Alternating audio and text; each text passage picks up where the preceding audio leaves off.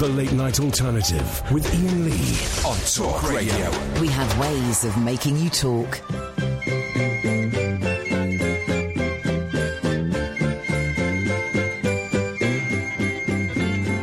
Shirley Wood gulped down her breakfast, shut the fridge and joined the throng. Margaret Beatty snatched the milk and scanned the news and went along. Annie Harris drew the curtain, screwed her eyes up, had a peep, saw the marchers, heard their voices making early morning noises, stumbled back to bed and tried to sleep. Come with us, run with us, we're gonna change the world. You'll be amazed, so full of praise. When we rearrange your world, we're gonna change your world. Shuffling through the cold black morning went the marchers, spirits low, grunting greetings, grimly pressing on to where they had to go. When the sun came up, they brightened, stopped to have their thermos brew. Annie Harris got up gladly, pondered for a little sadly, then got on with what she had to do. So come with us, run with us, we're gonna change the world. You'll be amazed, so full of praise. When we rearrange your world, we're gonna change your world. At their target, numbers swollen, up the marchers' banners go, chanting, shouting out with leaflets, protests for everyone to know. Sit in front of all the traffic, Harry busy shopping wives, try to stir their ostrich notions, whip them up to wild emotions, put some fire into their wretched lives. So come with us, run with us, we're gonna change the world. You'll be amazed, so full of praise. When we rearrange your world, we're gonna change your world. Shirley Wood was dragged, still sitting by a policeman from the road. Margaret Beatty had her face slapped by a man she tried to goad. Annie Harris in the office paused in typing, thought of Don, glanced again at his last letter, died for others to live better, brushed away a tear and carried on. Come with us, run with us, we're gonna change the world. You'll be amazed, so full of praise. When we rearrange your world, we're gonna change. Come with us, run with us, we're gonna change the world. You'll be amazed, so full of praise. When we rearrange your world, we're gonna change. Here we go. It's going to be one of those shows because while we're waiting for the show to the engine to ignite and the thing to start taking off on its own steam, engines and steam, we've been talking about football, and that really gets my irie. I get irie when my ire gets higher. The late night alternative. I'm so tired. The late night alternative with Iain Lee. Catherine Boyle is here. Word. Mark Mason is the pervert that's dragged football kicking and screaming into this studio. God damn it. We're just talking about our kids playing football. And here's the thing. You're right. I don't like football. And I'm going to go and watch my eldest boy, play football tomorrow. And I'll love it. And also, I love doing dad duty. I love dad duty. It's one of the greatest things. So I'll go and stand in the field for an hour and watch it. It'd be a joy. Then I'll go and get a haircut. But I hate the game of football. But I like playing FIFA on the PlayStation. Oh, do you? Isn't that strange? That's 'cause you ought to get nice and close to these ones. That's a video game love rather than a football love, isn't it? Yes. And apparently Messi, like Lionel Messi, now even Ian's going to have heard of Lionel Messi. Of course I have, yes. And he plays it, and apparently all the real footballers are very good on the video games as well. And he plays it online, but not as himself. And so he's playing against someone in one of the... I don't understand the internet or anything, but apparently you can play against You can go other online people. and play people. And he plays against people, and they don't know that they're playing against Lionel Messi. Wow. One of my favourite things at the moment is watching Scottish comedian Limmy going online playing a game called Overwatch, which is like a run-around shooting game set in space. But the people that play it take it very, very seriously. I'm sure. Limmy has accepted he is addicted to this game. He's addicted to it. So the only way he can break the addiction is by getting banned from it. So, and the way to get banned is you go into people's games who take it very seriously, and then you play atrociously, and you try and slow down your team. And everyone in the team goes, "Oh, we're going to report you for this, man. You're an ass." Well, this goes back to what I was going to say a second ago when we started talking about football. I may have tried to convert you to football before with this fact. Okay. Because we know that Iain is of an age with me, and he likes facts like me. Yeah. And I'm sure I must have told you, if you ever get stuck with the equivalent of that sort of video game nerd, yeah. if you ever get stuck with a football nerd at a party, go on, and you want to out-football them, ask them what makes Hull City unique amongst all the top 92 league clubs. Have I done this one? The look on your face tells me I haven't done this before. Do you know the answer? I don't remember this one, but I'm just thinking this would be great with Condi. I suspect he's... In fact, I know for a fact that he used... Yes. I know for a fact he knows it. Yes. Oh, does he? Because I've done it before on his show. Hang on, Of the top four... You've been on Jason Cundy's show. Get the hell out of here. I was on Goldstein. It was Goldstein and Cundy. It was Goldstein. Is that allowed? I've deleted it by 50% there. Is that okay? If it was longer than yesterday ago, they will have both forgotten. Oh, go on. I don't know. Go on. Top four divisions have 92 teams in. Of all those teams, Hull City is the only... And the beauty is you get a football nerd at a party and they'll go, are they the only ones who won the FA Cup and then were relegated the following year? And I'll go through all that stuff, and you tell them, no, they're the only one whose name contains no letters that you can colour in.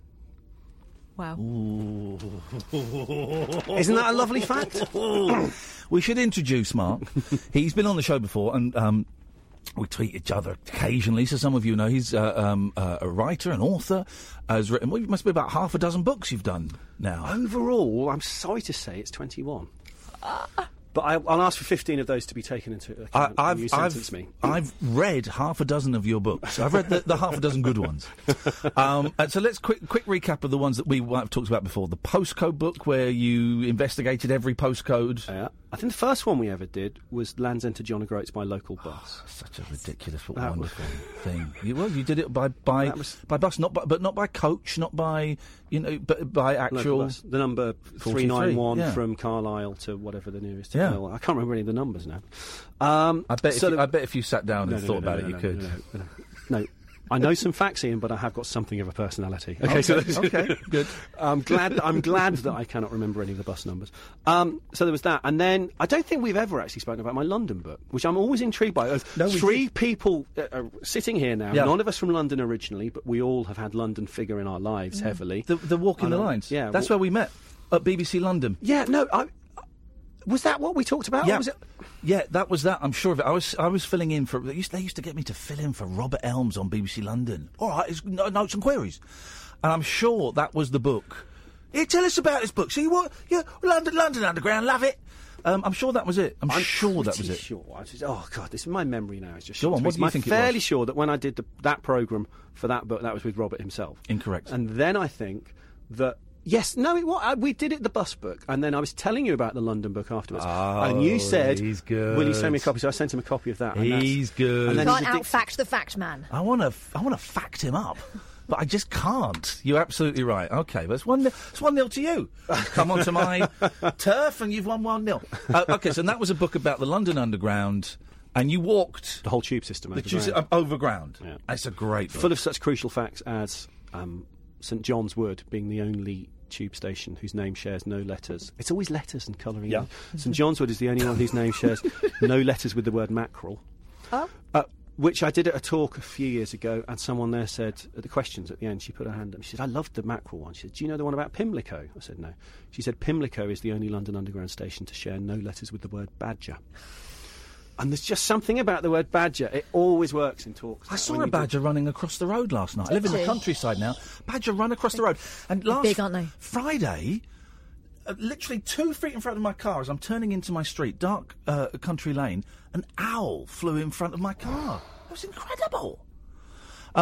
Jimmy, I don't think quite... So you're here to talk about your new book, Mark, the Book of Seconds, right? But I don't think Jimmy, who's tweeted us, quite understands why you're here. OK, go on. He says, sorry, it's football, Iain, but can you ask him who was the last non-league football team to reach the FA Cup final? This isn't challenge Mark on football facts, but... it's going to be back in the 19th century, but... Is it? Yeah. The last team from outside England to win it were Cardiff City in 1923. Okay. Has he given you the answer? No, he's not. Can he tweet us again with the answer? Then? You need to tweet us the answer, please, Jimmy. We need to know what the hell is going on there. Actually, said he. Read. I promise you, I'm not trying to get it round to the book, but I've just remembered that the second, because the book is the book of seconds. Yeah. The second FA Cup final is in there, and it's one of the players in that second FA Cup final. Was famous as the wizard of not the wizard of dribble. That was someone else. He was famous as no. Stanley Matthews was known as the wizard of dribble because he could dribble. Boys are known as the wizard. You'll know this being a massive football fan. He was the prince of dribblers or something like that. And back in those days, the team that had scored kicked off. But they've changed it now. But if you scored a goal, you then kicked off. To restart the game when they put the ball on the centre circle, you kicked off. So he once managed to score a hat trick without the opposition even touching the ball. Because he scored one goal, he kicks off again, dribbles it round all the players, scores another goal, and did the same thing again. So he scored a hat-trick without anyone else touching the ball. I've told you my way to make football exciting, haven't I? Go on. Double football. Or two football? No, it's even better than that. Or if we're going to sell it to America, we'll call it Super Soccer. So you have a square football pitch with goals on each side. You've got 4 goals. And you have 4 teams playing. Oh, okay. And you're allowed to score in any of the 3 other goals, okay? That's great. So you've got 4 teams playing, so it's kind of mayhem. And I randomly, for like 3-minute intervals throughout the game, the referee is allowed to put in a second football whenever he feels like This is like Quidditch, basically. Yeah, but isn't that be great? Double football. And I would watch that. I'd love that. The mayhem. Well, you know, for real, when the Americans had the World Cup in 1994, they genuinely were trying to get FIFA to allow the games to be played in quarters rather than halves. For the advertising. To allow more advertising, yeah. Brilliant. Well, the book is the Book of Seconds. Mark Mason. I've tweeted the link already. I'll tweet it again in a bit. Bless you, Iain. So this is... There's always books of firsts. First man who ran the 4-minute mile. First man on the moon. First this, first that. These are all the people that came second and have perhaps been overlooked by history. The people you've never heard of. Right. And we had the idea, my editor and I had the idea, we were sitting there chatting one day, and one of us mentioned Roger Bannister. And I said, well, he was the second guy to run a 4-minute mile. And of course, none of us have ever heard of him. Unless you're listening in Australia, when he became quite successful as an Australian politician. And somebody corrected me very rightly on Twitter the other day. Yeah. But most of us have never heard of John Landy. And it's really unfair because with a lot of these seconds, it's not complete luck, but a lot of it is luck as to which one gets there first. Yeah. He and Roger Bannister are both fantastic athletes, both really knocking up against the 4-minute mark. One of them is going to break it sooner or later. Happens to be Bannister. He did 3:59.6. Yeah. 3 weeks later, John Landy does 3:57 point something. Wow. So he takes 2 seconds off it. That world record stood for 3 years. Bannister stood for 3 weeks. John Landy stood for 3 years. A couple of years later, at a race in Australia, he was running a 1,500 metres race. One of his rivals fell over. Landy doubled back to check that this guy was okay, then started running the race again, caught up the leaders, and won the gold medal. Did he break the world record? Oh, you're just setting the bar. Well, then I'm not interested. So. I was Roger Bannister's 3:59.6. Yeah. Anyone else suspicious about that? Because that was in the olden days. So they honestly, I heard a thing about Bannister a few months ago. Hand stopwatch and all that. The hand stopwatch. No, I think they had. They used to have more than one person timing. 3:59.6. Yeah, that's very precise. The one that people were suspicious about was the second guy, or the first guy to swim the channel. And he always crops up, quiz questions and all that. He's quite well known. Captain Matthew Webb, 1875. Second guy, Bill Burgess from Rotherham. Yeah.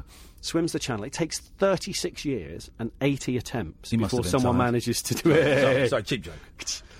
Takes 36 years, 80 attempts before someone manages it again. Yeah. When Bill Burgess finally manages it in 1911, and I'll tell you a couple of things about it in a minute, but just to tie it into what I'm saying. Yeah. Captain Matthew Webb's widow, because he died in the meantime, his widow said, I'm so glad someone's done it for a second time, because all these years, 36 years, a lot of people were really suspicious. Said, you cannot swim the channel. Yeah. Matthew Webb must have cheated. And she said, I'm really glad someone's done it again. So that was a case of a second coming along and helping the first. But Bill Burgess from Rotherham, as he swam across the channel, it took 18 hours or whatever it was, 20 drops of champagne per hour he drank. And per hour? Per hour. And, quote, not a drop more. And I love the thought of the bloke in the boat with the pipette measuring out 20 drops of champagne. That's what Bill Burgess drank. He wore goggles. Matthew Webb hadn't worn goggles. Bill Burgess decides he needs to wear goggles. He wears motorcycle goggles, which start to leak and let the salt water in. And he was just, that sort of story, those little details, it's almost Michael Palin ripping yarns. If he'd been the first guy, we'd know all about this, but he was the second, you never heard Goose of him. fat? Covered in goose fat? He did try and rub something in, but there's a story. Yes, there is something in the book which I've now annoyingly forgotten, but I'll look it up for you. Well, I've not read it yet. He did. Neither have I. No, I'm finishing my Carly Simon book, and then I'm going to. It's a good. I'll lend it to you. Kath lent it to me. At some point, I'm going to try and do two things at once, and we'll carry on rabbiting. Well, look, there is something about how he tried to rub it in, but there was something to do with it. We're going to take. This is what's going to happen. We're going to take a commercial break. When we come back, we're going to get that story. Jimmy's going to have tweeted me the answer to that question, and we're going to speak to Alan Caddick. This is unprecedented. 0344 499 1000. This is Talk Radio. Across the UK, online and on DAB. The Late Night Alternative with Iain Lee on Talk Radio. 0344 499 1000. It looks like Dictionary Corner over there with you two in a huddle.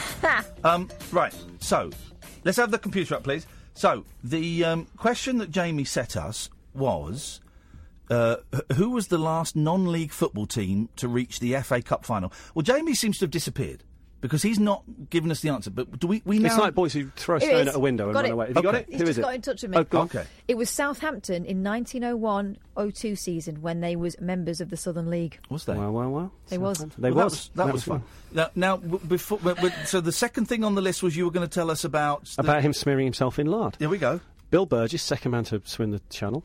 And actually, our first caller probably covered himself in lard at some point, so this ties in very nicely.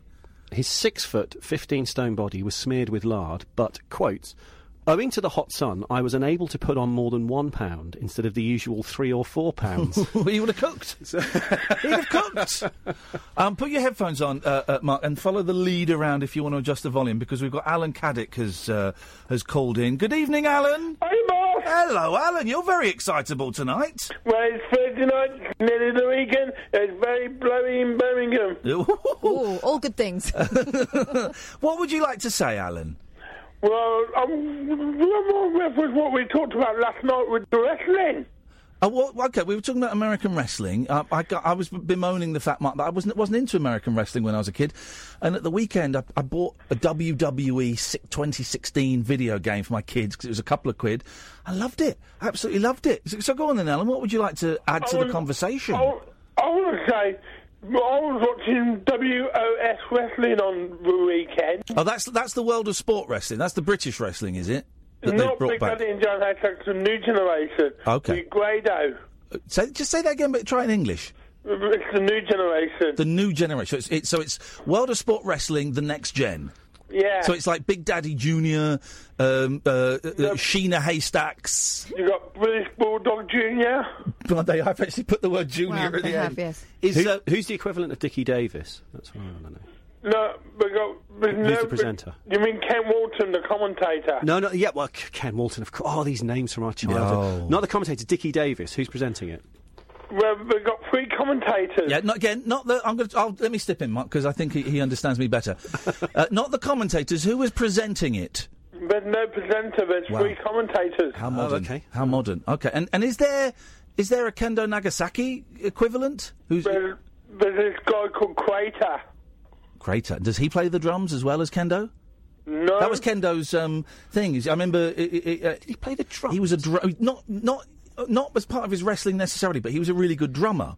I bet you can remember Big Daddy's real name. Shirley Crabtree. Come on, Mark, please. This is the basics. Please. What are you talking about? What was Giant Haystack's real name? I'll answer that in a second. Just talking to my caller, please. Bit of I've got a respect. question for your guest. A question. It's not... By the way, I mean, Mark writes these books, and they're full of trivia and facts, but he's not like what's the name of the memory guy? Dominic somebody. The guy with the moustache. Remember the memory guy? No, I'm mixing it up with the guy in the 39 Steps. No, not Orson Welles. It was a guy that you could show him a deck of cards, and he would remember the deck of cards. Oh, okay, yeah, all right. Yeah. Anyway, So you can ask him, but he might not know. How heavy was John Haystacks? Oh, well, we can have a guess. I'm going to go 20 stones. He must No, more than 20 stone. Really? On a bad day, I'm pushing 16. He wasn't 4 stone heavier than me. Okay, I am going to go. Are we doing it in stones, Alan? In stones. All right. You're saying 20, Mark? Is that? Well, now that you said that, you're right, absolutely right. I'm going to go 30 now that you've said. No, 25. I'm going 30. He'd be dead. I'm going to go 27 stone. Catherine? I reckon 23. Okay. Well, what's the answer, Alan? 40 stone. Get stuffed. That is not true. Yeah. Can you tell me your sources, please? When he wrestled Big Daddy in 1981, he weighed in at 40 stone. By the way, when I said, can you tell me your sources, you should have said Big Daddy source. Big Daddy killed a man, didn't he, in the ring? He daddy splatted someone. Daddy splat. And it killed... That's a very specialist term, Ian. The daddy splat was where he would jump on someone. Easy. But I think he killed someone. I'm pretty sure of that. That's been written out of the history book. Alan, thanks for your call. Thank you. There we go. We will talk about your book in a minute, but... I was going to say, I wish there was a second wrestler in it that I could drag it back to the book with, but tragically there isn't. Malcolm Kirk. Who? Giant Haystacks. He's the one that got squished. Okay. He died, didn't he? Mm-hmm. Really? Mm-hmm. I like the way Mark always sounds surprised when I get something right. Oh, really? I didn't know that. Right, we've got some questions for you. Do you know who shot JFK? Well, is he a conspiracy theorist? Is that what? It was a woman. Sally. Okay. I know who the two famous British authors who died on the same day that JFK was shot. Go on. C.S. Lewis and Aldous Huxley. Not that Aldous Huxley was British, but the two famous authors, Aldous Huxley, C.S. Lewis, both of them, if they died on any other day, would have been guaranteed pages and pages and pages of coverage. They chose the 22nd of November 1963 to die, the same day as JFK. That's the same thing happened with Michael Jackson and Farrah Fawcett Majors. Of course, yes. Yeah. Okay. Well, Michael Jackson would have been 60 the other day, by the way. Yep. Where do we stand with Jackson? You can't listen to Jackson anymore, can you? No, I'm out. Yeah, it's... Thriller's a great album. It's great, and it was the first album I ever bought, but I just can't. It comes on the radio now, I have to switch it off. It is, of course, the best-selling album ever. Do you know what the second best-selling album All right. This actually is in the book, but I'd be really intrigued. Knowing that Ian hasn't read the book, and knowing that he likes his music, and knowing you like your music, I'd be intrigued. Do you know the answer? It's one of two. Go on. It's either Rumours by Fleetwood Mac, or it's the Eagles' Greatest Hits. Is it Sgt. Pepper? No. I don't know then. It's an Australian rock band with sort of British members. Oh. Well, the only two Australian bands I can think of are In Excess and the Easy Beats, and it ain't neither of them. No. It's not. It wasn't the. And it depends. If anyone wants to tweet about this, obviously record companies claim lots of different things, and you'll see different versions, but most of the authoritative lists say that Thriller has sold about 65 million copies. Yeah. This album has sold about 50 It's not million the album copies. that had the marriage theme for Jason and Kylie, was it? Angry Anderson. Angry Anderson. It's not Angry Anderson's album, is it? No? Funnily enough, no. What's the answer, Mason? It's Back in Black by AC/DC. Oh, okay. Crikey. There we go. And the bell at the beginning of it that opens Hell's Bells. Yeah. Boom, boom. They wanted to record the bell, and I love the fact that it's Loughborough. Yeah. Oh, wow. Loughborough's War Memorial Tower has a bell called the Denison Bell for some reason. Yeah. They wanted to record that bell, so they sent out the mobile recording unit. By definition, you're only going to record that bell when it goes off. Yeah. Every time it went off, the pigeons that were nesting on the tower fluttered away, So you got the thereby fluttering. ruining the recording. Yeah. So they were a rock band in 1980. What did they do? They had their own bell made. Wow. I thought you were going to say they fired a gun before the bell went off to scare the pigeons. Would have been easier, wouldn't it? You see? Flipping idiots. If Ian had been in charge of AC/DC's mobile recording unit in 1979... That would never happen because the Brian Johnston, the singer... Johnson, yes. I know your history with Brian Johnson, we Ian. Let's not on. go there. By the way, if anyone's tweeting that it's 19... I know the album was 1980. I deliberately said 1979 because that's the year before. That's when they were recording it. Please, Billy says, please ask Mark, which Football League club in the 1980s... This has got absolutely nothing to do with this book at all, which we will get to. Which Football League club in the 1980s shared the same kit sponsor, Zanussi, as Real Madrid? Again, I don't have the answer. Great question. Just because Mark knows some facts doesn't mean he knows all facts. That's beautiful. I'm going to stall for time by saying that what does the Real in Real Madrid mean?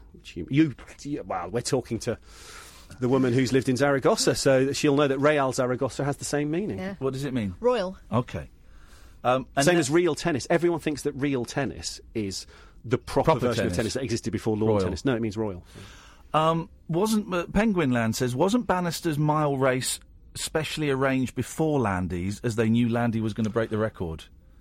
I don't know. I didn't find that in the research. If he's got anything on that, I'd love to hear. Okay. Yes. Let's go on. You've earned your advert now. You've got with 30 minutes of absolute guff. So the book, Mark Mason, The Book of Seconds. The next break, I'm going to tweet the hell out of this. I love your books because I remember when we got Mark on to talk about which book was it? He got when we were at Three Counties that we got him to.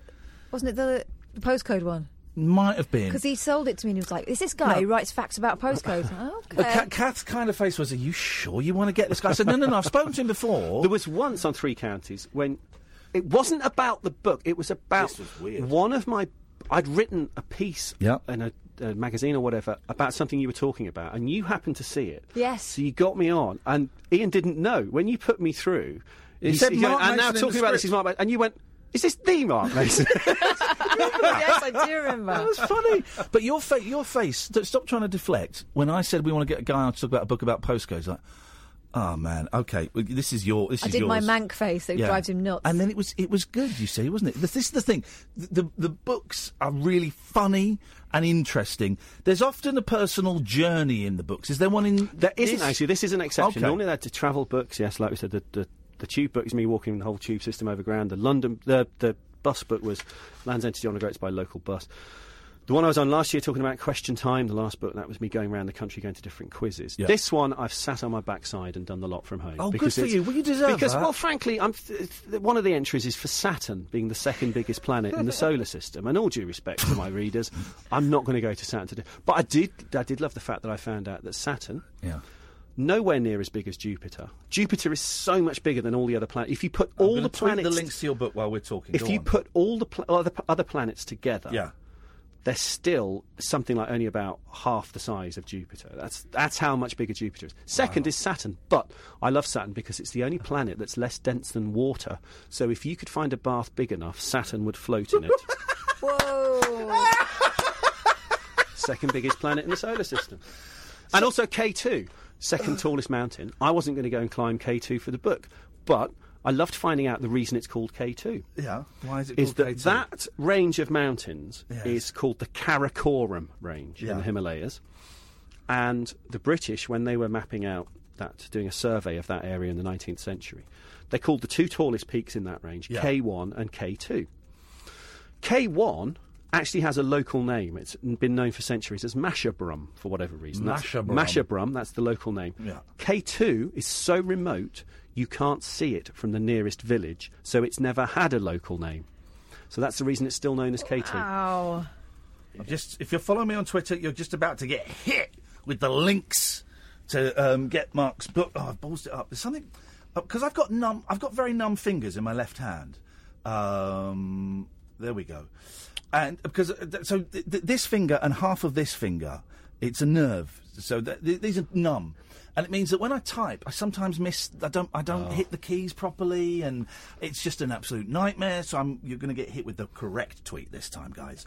So you will, of course, know that stewardesses is the longest word on a keyboard that you can type only with your left hand. Yeah, I knew that. I knew that. Yeah, I knew that. Of course I did. Actually, a lot of those things aren't true. They always say that typewriter apparently is the longest word you can type on the top row, which I'm sure it isn't. And I think I've seen that disproved.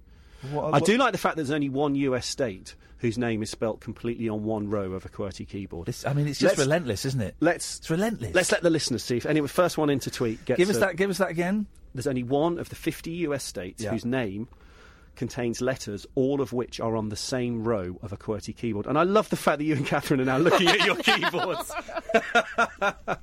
Utah. Trying to work it out. Utah.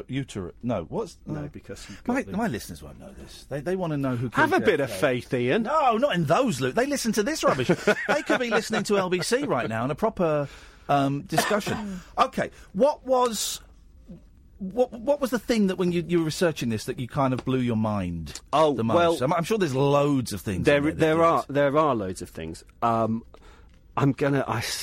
We just said off air that we were congratulating ourselves that we'd got 20 minutes through the programme with neither of us mentioning the Beatles. Yeah. I'm now going to mention the Beatles. I've just opened up on the page about the Beatles. Because there is some stuff on like the second Beatles album, and there's a very complicated explanation. Is that the second Beatles album? I've got Max Martin here. Oh, no. Second highest number of Billboard Hot 100 chart-topping singles. After Lennon and McCartney,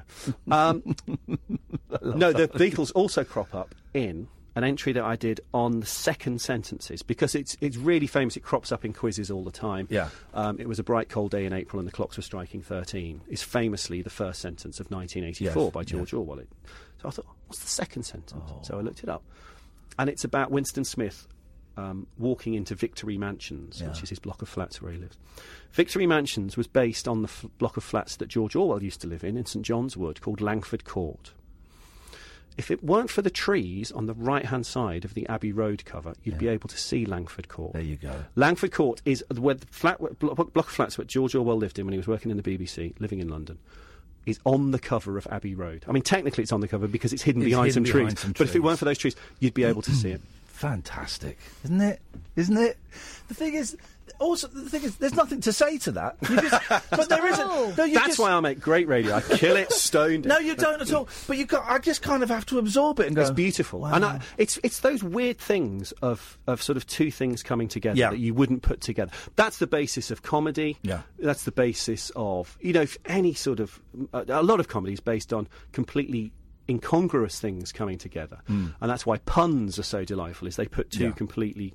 Or they can be. They put two completely incongruous things together. And it's things like this, people that come into the story. And also the really, really silly little details in really serious stories. One of my favourite ones was a guy called Peter Norman, who was the guy who came second in the final. Just open it on a great page, of the two. Oh, you can do that in a second, I'll do this. Came second in the final of the 200 metres at the 1968 Mexico Olympics. Yeah. And he was a white Australian runner. And the reason you've never heard of him is not just that he came second, but the gold medal was won by a guy called Tommy Smith. The bronze medal was won by a guy called John Carlos. They were the two black American runners who did the black power salute on the podium. Yeah. Peter Norman, white guy who came second, you can understand why he doesn't sort of fit with the narrative. He's, they were the ones that did the salute for a start. He stood there. He didn't do the power salute, but he put on a little badge, a black power badge that someone had given him, and he said, "I really want to help." As they were walking out for the presentation ceremony, he said, "I really want to help you guys." And this is the beautiful little silly bit in the really serious story. Yeah, they meant to the black power salute is you raise your right hand. Yeah, they had a black pair of gloves each, so they could each put on the right hand glove, black glove, give the power salute. John Carlos forgot his pair of gloves. Oh, no. On the way out, they realise they've only got one pair of gloves between them. It was Peter Norman who suggested, he said, well, why don't you just wear one glove each? Yeah. So if you look at it closely, you'll see that John Carlos is actually lifting his left hand, not his right hand. It's one of those famous photos, and I read that, I thought that can't be true. I looked at the photo, absolutely true. You see it with go on that own Google image. Yeah. That's why the reason he's holding the left one. Isn't that funny? The page I just opened it at, Close Encounters of the Second Kind. I mean, come on. So what is that? That's... Because isn't Close Encounters of the Third Kind mistitled? Is that actually a third kind? Well, no, it's based on a real non-fiction book in the early 70s. This American guy, I forget his name now, you can probably see it. Is it Whitley Strieber? No. No, because he's the guy... There's a film based on Whitley Strieber. He was the guy that was abducted by aliens, and... Communion, I think his film was called. Oh, okay. Right. No, this is 1972. J. Allen Hynek, Hynek, was an American astrophysicist, and I think he was quite sceptical himself about UFO sightings, but he decided he wanted to bring some academic rigour to it. Yes. Sorry. Just to investigate it properly. And he came up with 3 classifications for encounters with UFOs. The book was called The UFO Experience, A Scientific Inquiry. He suggested that close encounters, 3 different groups. The first would be sightings less than 500 feet away. The second would be events involving a physical effect, impressions in the ground, a chemical trace, interference in the functioning of some equipment or whatever. Yeah. The third kind would be encounters in which an alien creature was actually present. Right, okay. And Spielberg read that and he thought, that's the thing to make the film about, is the third kind, where they actually do. And Hynek himself is in the film at the end, when the craft are flying around, he's one of the people looking up at them. Oh. Mackenzie Crook's favourite film? Some film. I didn't see it until a few years ago. Some movie. Even now, it stands up.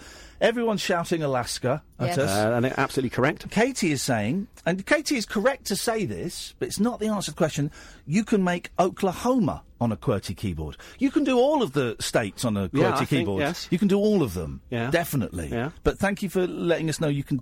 We now know you can definitely do Oklahoma. Also, the Zanussi question. Yeah. Gillingham. Sorry? Gillingham Oh, FC. see, here's the thing. The sports questions are they're dull. They're dull. It's dull people. No disrespect. Respond to them. We've got another 15, 20 minutes with Mark Mason, whose book is The Book of Seconds, 0344 499 1000. This is Talk Radio. The radio show for people who know the best part of the day is the night. The Late Night Alternative with Iain Lee on Talk Radio. We'll get you talking. After 11, we're going to talk to Snarl about the Croydon cat killer. Yeah, I mean, the Met reckon it was a fox all along. I don't believe it's a cover-up. Snarl don't believe that. It's a cover-up. It's a cover-up. There's definitely a pervert going around killing cats. Well, I heard one of the victims' owners on the news earlier on saying, well, unless a fox has got a mallet and a knife, then it's not a fox. I'm not buying that at all. I don't trust, as you know, I don't trust Popo. So... Do you reckon the police have looked and gone, it was a bit hard this? Let's just say it's foxes. No, I shall tell you what I think, seriously. I think it's a copper that's doing it. They know that one of their own is decapitating cats, and it's a cover-up. It's a cover-up, Mark. You should be writing ITV dramas. Thank you. I should be writing ITV News. Mark Mason is here. What are you on Twitter? You're a funny old... At Walk the Lines LDN. Okay. Actually, I've been thinking of changing it. You can change it. Should I be... I don't know, I should change... let's not do the business stuff on air. But I've been thinking change it to your name or change it to the new book. Then you have to change it every time you bought a new book out, actually, which would be... Okay. You can, of course. What's your problem? Bit lazy? You can type Oklahoma on a keyboard, you can change your name. Apparently you can type the names of all 50 US states on a QWERTY keyboard. I've just tried it out. I definitely can do Kansas. All of it? The book of... That's a terrible... And yet typical. Well, yeah. And deserved, actually. Well deserved. Well. The Book of Seconds, the incredible stories of the ones that didn't quite win. Okay, and on the... you very handily. There's pictures on the cover. Very handily, we've got the second female MP to take her seat in the House of Commons, the second £1 million transfer, the second postage stamp issued, the second metro system in the world. That was my favourite one, actually. Within the last couple of hours, I was having a drink with my editor and my agent, and I deliberately asked the guy, because you never get to, as an author, you never get to meet the people who do the covers. Right. And I made a point of, this guy... Do you not have any say in the covers? Oh, yeah, I have a say. Oh, and it's always my editor that emails it to me. Right, What do you think of this? And I go, I like it. And you sort of knock it about between yourselves. But I never actually got to meet the guy who does the covers, and he's done brilliant covers for my last 3 books, which have been with this publisher. So I said, can I meet him? And so Steve came along, and we had a really nice chat. And I said, I promise you, Steve, he's a middle-aged guy like us, so he understood what I was saying, that this is a nerdy thing, but he understood what I was saying. I love the fact that you're the man that found a copy, the picture of a ticket from the Budapest Metro. And there it is. It's on the book next to someone, Davey stamp. says... Hi. Now, Davey is either visually impaired or lazy. We don't know, and I don't want to make any judgments. Or has he got numb fingers? Hi, guys. Will there be an audiobook of the Book of Seconds? Well, there have been, a couple of audiobooks of my book. So who knows? Do you know the name of the company that does audiobooks or some of them? It's not the same people that do Porn for the Blind, is it? Which is a real thing. Let's not go there. We've been there. We've been there many times. No, go on. Who does it? It's a company called ISIS. See the good and bad of... I know. It's lovely that my books have been done by ISIS. Wow. Anyway, you asked me a question there, Ian. I've forgotten what it is now. Can you remember what it is? I remember what it was. It was second record on Radio 1. Yes, second record on Radio 1. And of course, Catherine, knowing her trivia, instantly said that the first record on Radio 1 was... Flowers in the Rain. By The Move. Yeah. And you know the story about how The Move never actually made any money from that? No. Because Well, the contrasting fortunes of because the answer to the second one is Massachusetts by the Bee Gees. It was the second record ever played on Radio 1. Wow. And then it's again these bizarre things that if you put it in a novel, no one would believe it. A few weeks after that record came out, and was the second song ever played on Radio 1, it got to number 1 in the UK, and it was the Bee Gees' first number 1 in the UK.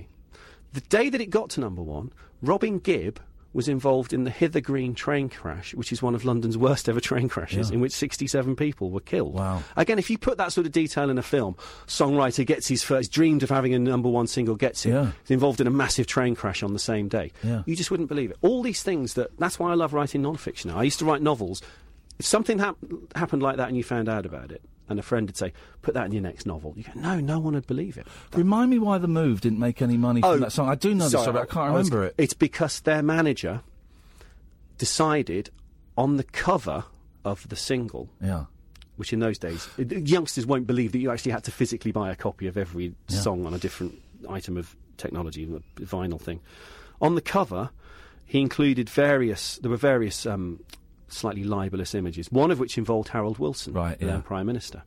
Wilson sued. And virtually every penny that the band would have made from the single forever went, not to Wilson himself, he was doing it just to make a point, to a charity. Brilliant. So it still goes to charities, even now, when that song's played on the radio. The charities that Wilson nominated still get the royalties from it. Have you ever done a radio show? Because I'm sitting here thinking, do you know what? I'd like to go home now and listen to this on the way home. I would. I really, really would, because I find all of this fascinating. I've done the odd thing. I did, I've done some radio shows. And I love doing it because of, you never know where it's going to go. That's the tangents. That's the thing we always talk about. Is that conversations on air and off air that we always have. You just, within a few seconds, you've gone from, a 1970s wrestling reference to some pop reference, and you just keep going. And it's beautiful that you're moving around, and it's all great stuff, but you're not sticking on anything for too long. You know? Roberto has called in, so if you put your headphones on, let's go Roberto. To Roberto. Good evening, Roberto. Hello, Ian. Hello, Mark. Hello, Roberto. And up yours, Catherine. Whatever. That's what he's saying. Oh, sorry, Kath, didn't realise you were still in. I have just been very quiet.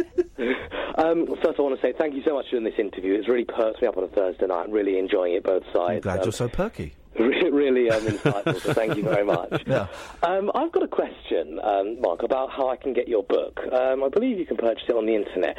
Just wondering, your book, this one and the other ones as well, is there any way I can get the e-books that are available on a non-Amazon Kindle device? Because my device doesn't like DRM.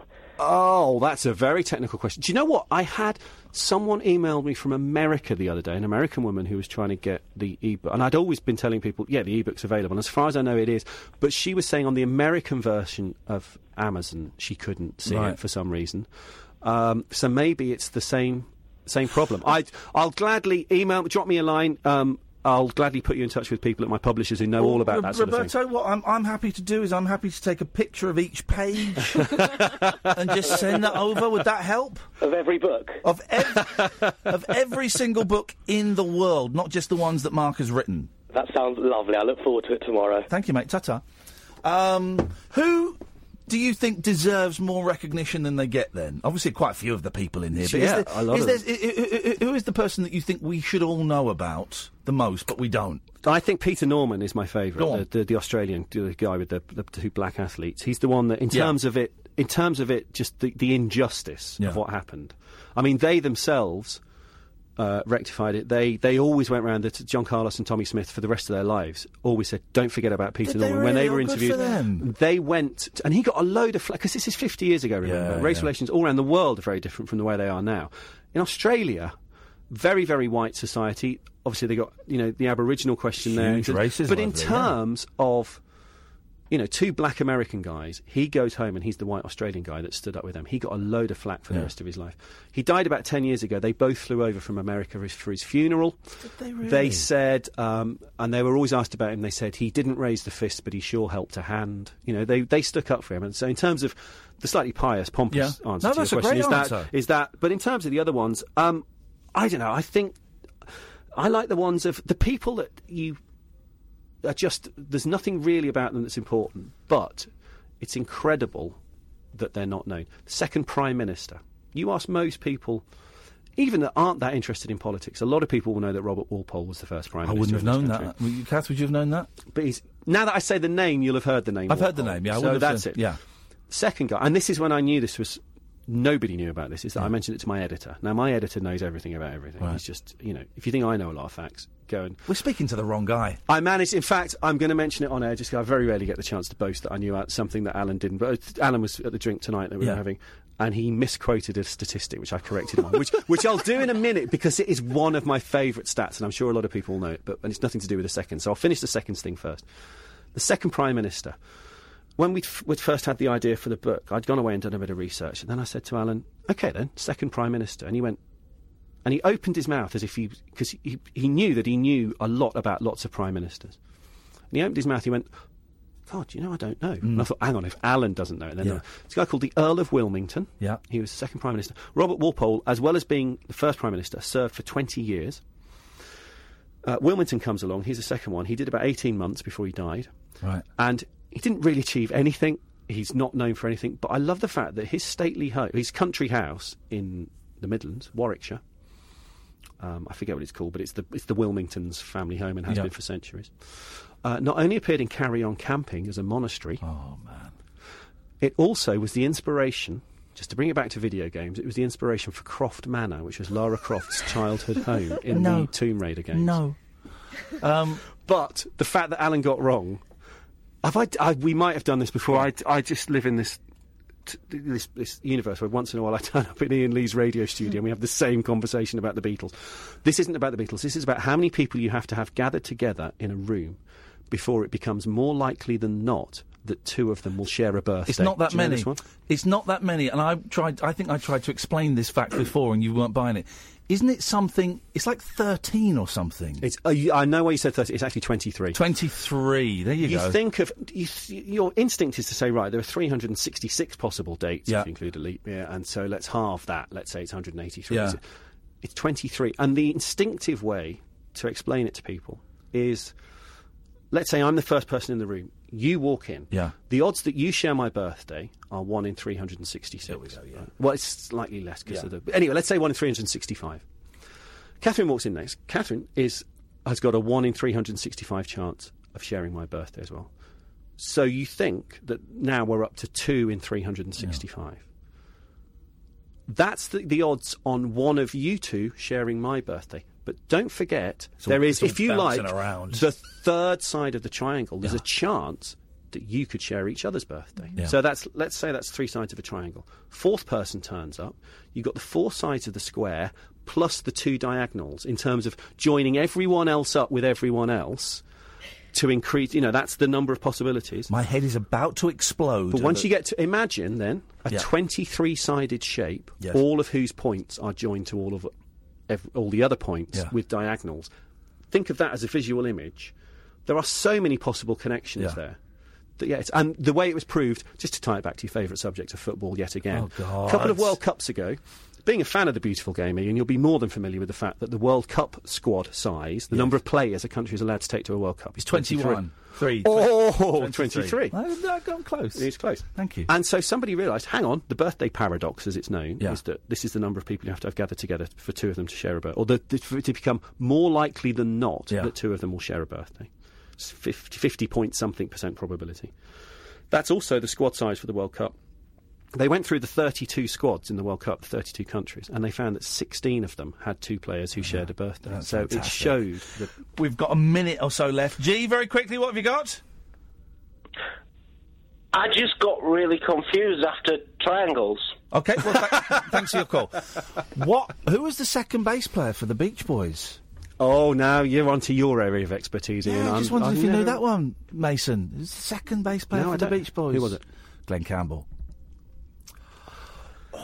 Oh, you got one. Oh, that's beautiful. When Brian Wilson had a little breakdown and said, I can't do it no more, they got Glenn Campbell in to fill in for 6 months on tour. Oh, now we're going to get onto all the records that Rick Wakeman played on.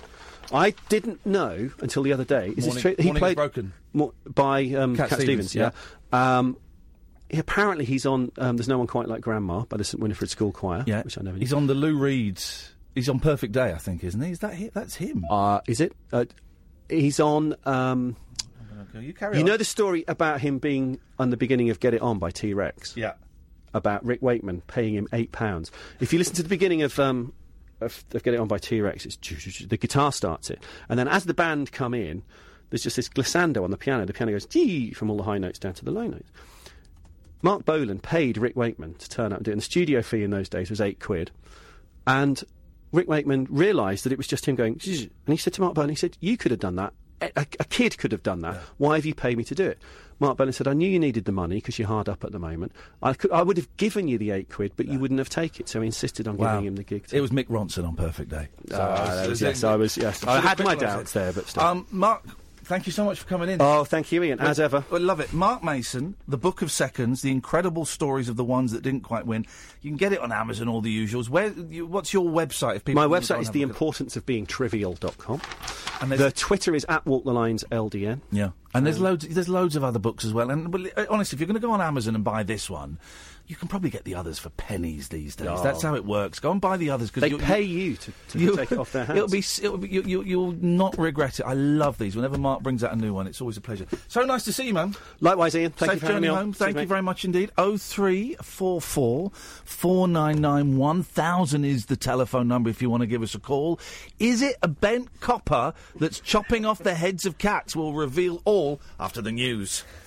Across the UK, online and on DAB. The wild man of late night radio, Iain Lee. Differently interesting nocturnal emissions from a legend of late night radio. On air and off the leash. The Late Night Alternative with Iain Lee on Talk Radio. We'll get you talking. I love it when Mark comes in. I love it. His book, I've not read this one because we only got it the other day, but it will be a treat. His books are always great fun. The time always zips by, and as I'm seeing him out of the door, he always remembers about 5 more things he meant to say. So I always promise to have him back because it's an easy promise to make. As the microphones went down, oh shit! I forgot all of this. He's got notes in front of him. It's like, you're right. He can come back whenever he wants. He's such a nice guy, and I love it. And here's the thing with fact. Sometimes they lead conversations, but quite often you just go, flipping it, I didn't know that. And I'm happy. And I could, that's going to make a great podcast because I would sit and listen to a radio show of a guy who just knows lots and lots of things and delivers them in a really non-patronising, interesting way. Mark Mason, The Book of Seconds, it's going to be a great read. 0344 499 1000, The Late Night Alternative, weeknights from 10 with Iain Lee and Catherine Boyle. Listen on DAB, download the app or go to talkradio.co.uk. Now, a story that we did, maybe a year ago. The Croydon cat killer. Yes. And then it transpired that it was happening more frequently. And all over the country. And all over the place. And we did a little update a couple of months ago, in fact. I think it was longer than a couple of months ago. No, while you were away, I did one. Well, hang on a minute. Yeah. Whoa. No. Yes. No. What you've done there is you've stolen my... No, something else happened, so I felt it was my duty to report it. Wow. Look at you award chaser, you goal hanger. Also, Boudica Rising is the best guest's name I think we've ever had. And she's from Snarl. Yes. And a couple of weeks ago, a story popped up, I think it was in The Guardian, saying... A lot of people are now saying that the Croydon cat killer, lots of cats all across the country being beheaded, having their tails chopped off or their paws. And it seemed like they were being presented to their owners. And there was a story in The Guardian, I think, a couple of weeks ago saying, well, some people are now saying it's a fox. And then today the police have come out and said, yeah, after 3 years, we're closing the inquiry, we think it's a fox. I'm not convinced it's a fox. And I don't know what Snarl think. We've got Boudica Rising on the line. Good evening, Boudica. Good evening. Can you just remind us what Snarl is, who you are and what you do? Yeah, okay, so South Norwood Animal Rescue in Liberty. We're a small rescue in South Norwood, and the last 3 years we've been investigating this case. When did it first come to your attention? What was the phone call, or how did you find out? Literally almost within days, 3 years ago. Wow. We were...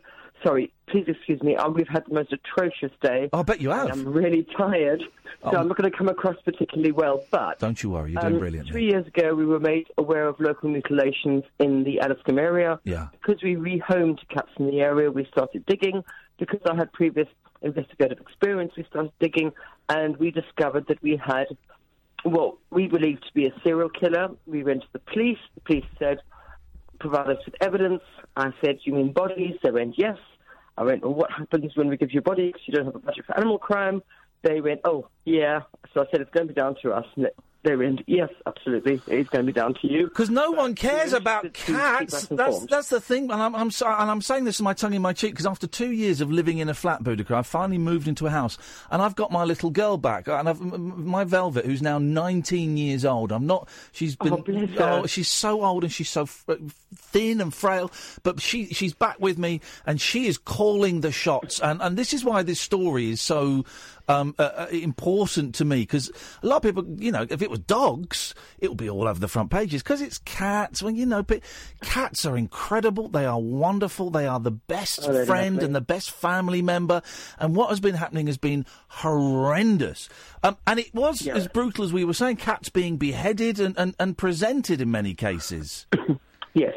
There's a couple of things. We were totally taken.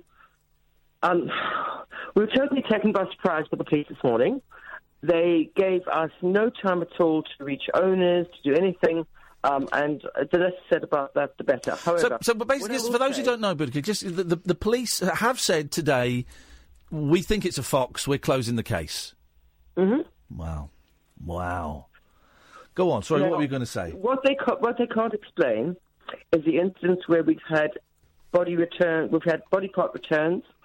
So in Dartford, we had 2 bones that were taken from a cat and stripped and returned 2 or 3 days later. It's on the documentary, the vast documentary.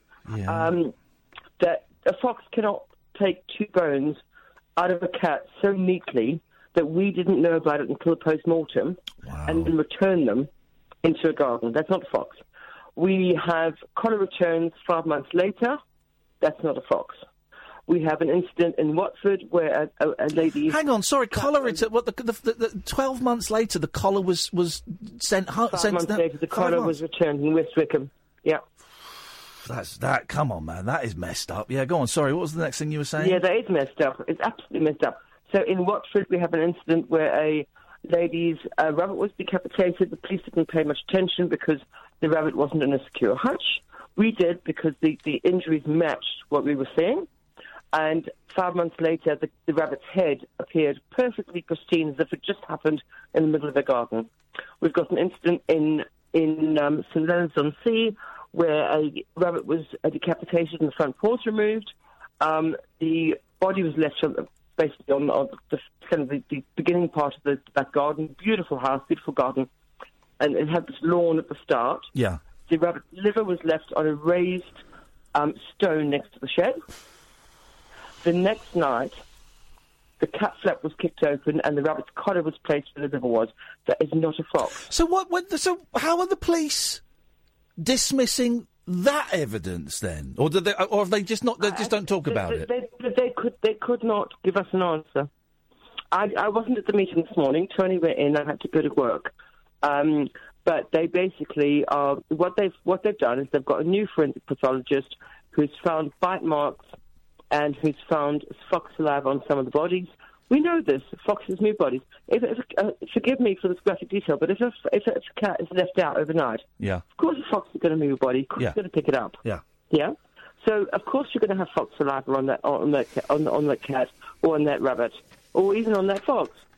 But what they can't explain is the behavioural aspects that we picked up. So how did you find? Because am I right, Boudica? There was an article in The Guardian, wasn't there, a couple of weeks ago that was kind of hinting that some people were suggesting it was a fox doing this. Yeah. Now Stephen Harris is a discredited kind of what do you call it? He's a fox behaviourist. Right. And actually, in the meeting this morning, the police said that they had not taken his findings into consideration because he could offer no evidence despite his assertions, and he had no photos, he had no forensic evidence, and he had no statements. So they haven't taken that into account. What they have done is got a forensic pathologist to look at the bodies and go. So basically, we've got one forensic pathologist who originally said this is human related. We now have another one saying because there's fox DNA on some of the bodies, it's fox related. So there's been an article in the Welwyn Garden City, I think it's Welwyn Garden City Times today from an owner who's actually disclosed one of the signature injuries we've been keeping secret, and she was told by police not to release it because it was a signature injury. Can we ask what the signature injury was? Yeah, it was a round flap of skin that was cut off the tummy. There are a range of signature injuries that are were included in the case that we looked for. Yeah. So we don't. I mean, we have literally over the last 3 years we've seen thousands and thousands of bodies. Yeah. Oh man, that's probably 2,000. I'd say. Oh, I'm sorry. I'm so sorry. We have discounted 1,500 of those. We do keep count. Yeah.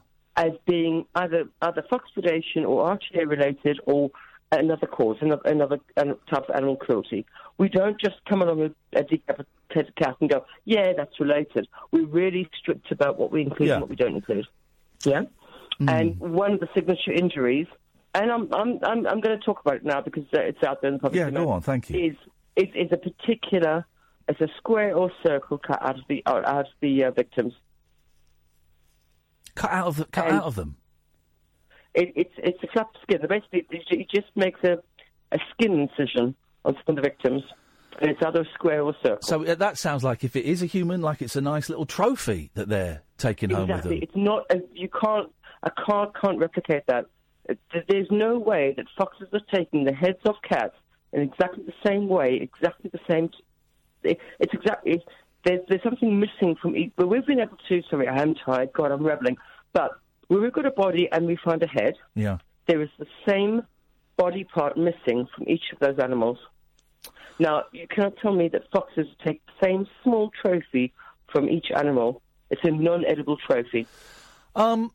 You say you've had a lousy day, Boudica. What has your day been like? And we will let you go to bed in a bit, and thank you so much for staying up late. What has your day been like? It's been absolutely appalling because the police didn't contact any of the victims. They basically released their press statement while Tony was still in the meeting, and I only heard about it because the Sun called me and said, oh, it's the Met basically saying it's foxes. So we were completely blindsided, and I've been told I'm not allowed to criticise the Met, but actually I'm going to because I've had enough. You're allowed to criticise the Met, of course you are. Yeah. In the early days, I cannot underestimate the effort that the original team put in. Yeah. I cannot underestimate the really good working relationship we had with them. They were fantastic. The new team have basically been working. Well, it just appears to me, and I'm just a member of the public, so just hands up, I'm a member of the public. But it appears to me they spend more time trying to disprove this than they have been trying to find the offender, and that for me is the biggest betrayal. Oh, man alive. So what happens now? So the police are now wipe their hands of it. What do you, Boudica and Snarl, what do you do? There's too much for us. If we honestly thought this was foxes, we'd go, you know what, guys, we've had a meeting with the police and it's foxes. I would like my life back. I would love my life back. I had a wonderful life before this all started. Yeah. I would love to go back to that, but we can't. And we've been told we're not allowed to criticise the police. We've been told that we need to be calm and sedate about this. But actually, I think we shouldn't be. Who's told you can't criticise the police? Don't go there. I think the Met have made a mistake. Yeah. I think that they have shut the investigation down prematurely. Absolutely, we think their findings should be taken into consideration. But there are too many behavioural aspects around this. Foxes don't leave livers on raised stones behind sheds. They don't. And, it's not like we've got... If we had a set of incidents that were in a particular area that didn't match the rest, and we could say, yeah, that's one offender and the rest is foxes, that would be fine. But when we've got the same injuries and the same animals across a swathe of the southeast, and we've got behavioural aspects on some of those, it's very hard not to say, well, if it walks like a duck, looks like a duck, and quacks like a duck, it's a duck. So, yeah, we're going to continue. Good. We'll continue until we're told not to. But no, being serious, we can't stop now. We know that there's trolls out there who go all up for, I don't know, fame and fortune or whatever it is. But at the end of the day, there are families out there who are grieving. There are answers that are not being given. And foxes do not remove livers from animals. They don't replace collars 12 months later. And even if we've got it wrong on some of the cases, we certainly haven't got it wrong on some of the others. Boudica, listen, I'm so thrilled I've got my little girl back, and I would be beyond devastated if something like that happened. Oh, no, she is my little girl. And so I'm really 19 years old. How lovely. Oh, and I've got a feeling she's going to be around for quite a bit longer because she is in perfect condition, my darling little baby. But Boudica, listen. So I'm really grateful for the work that you're doing.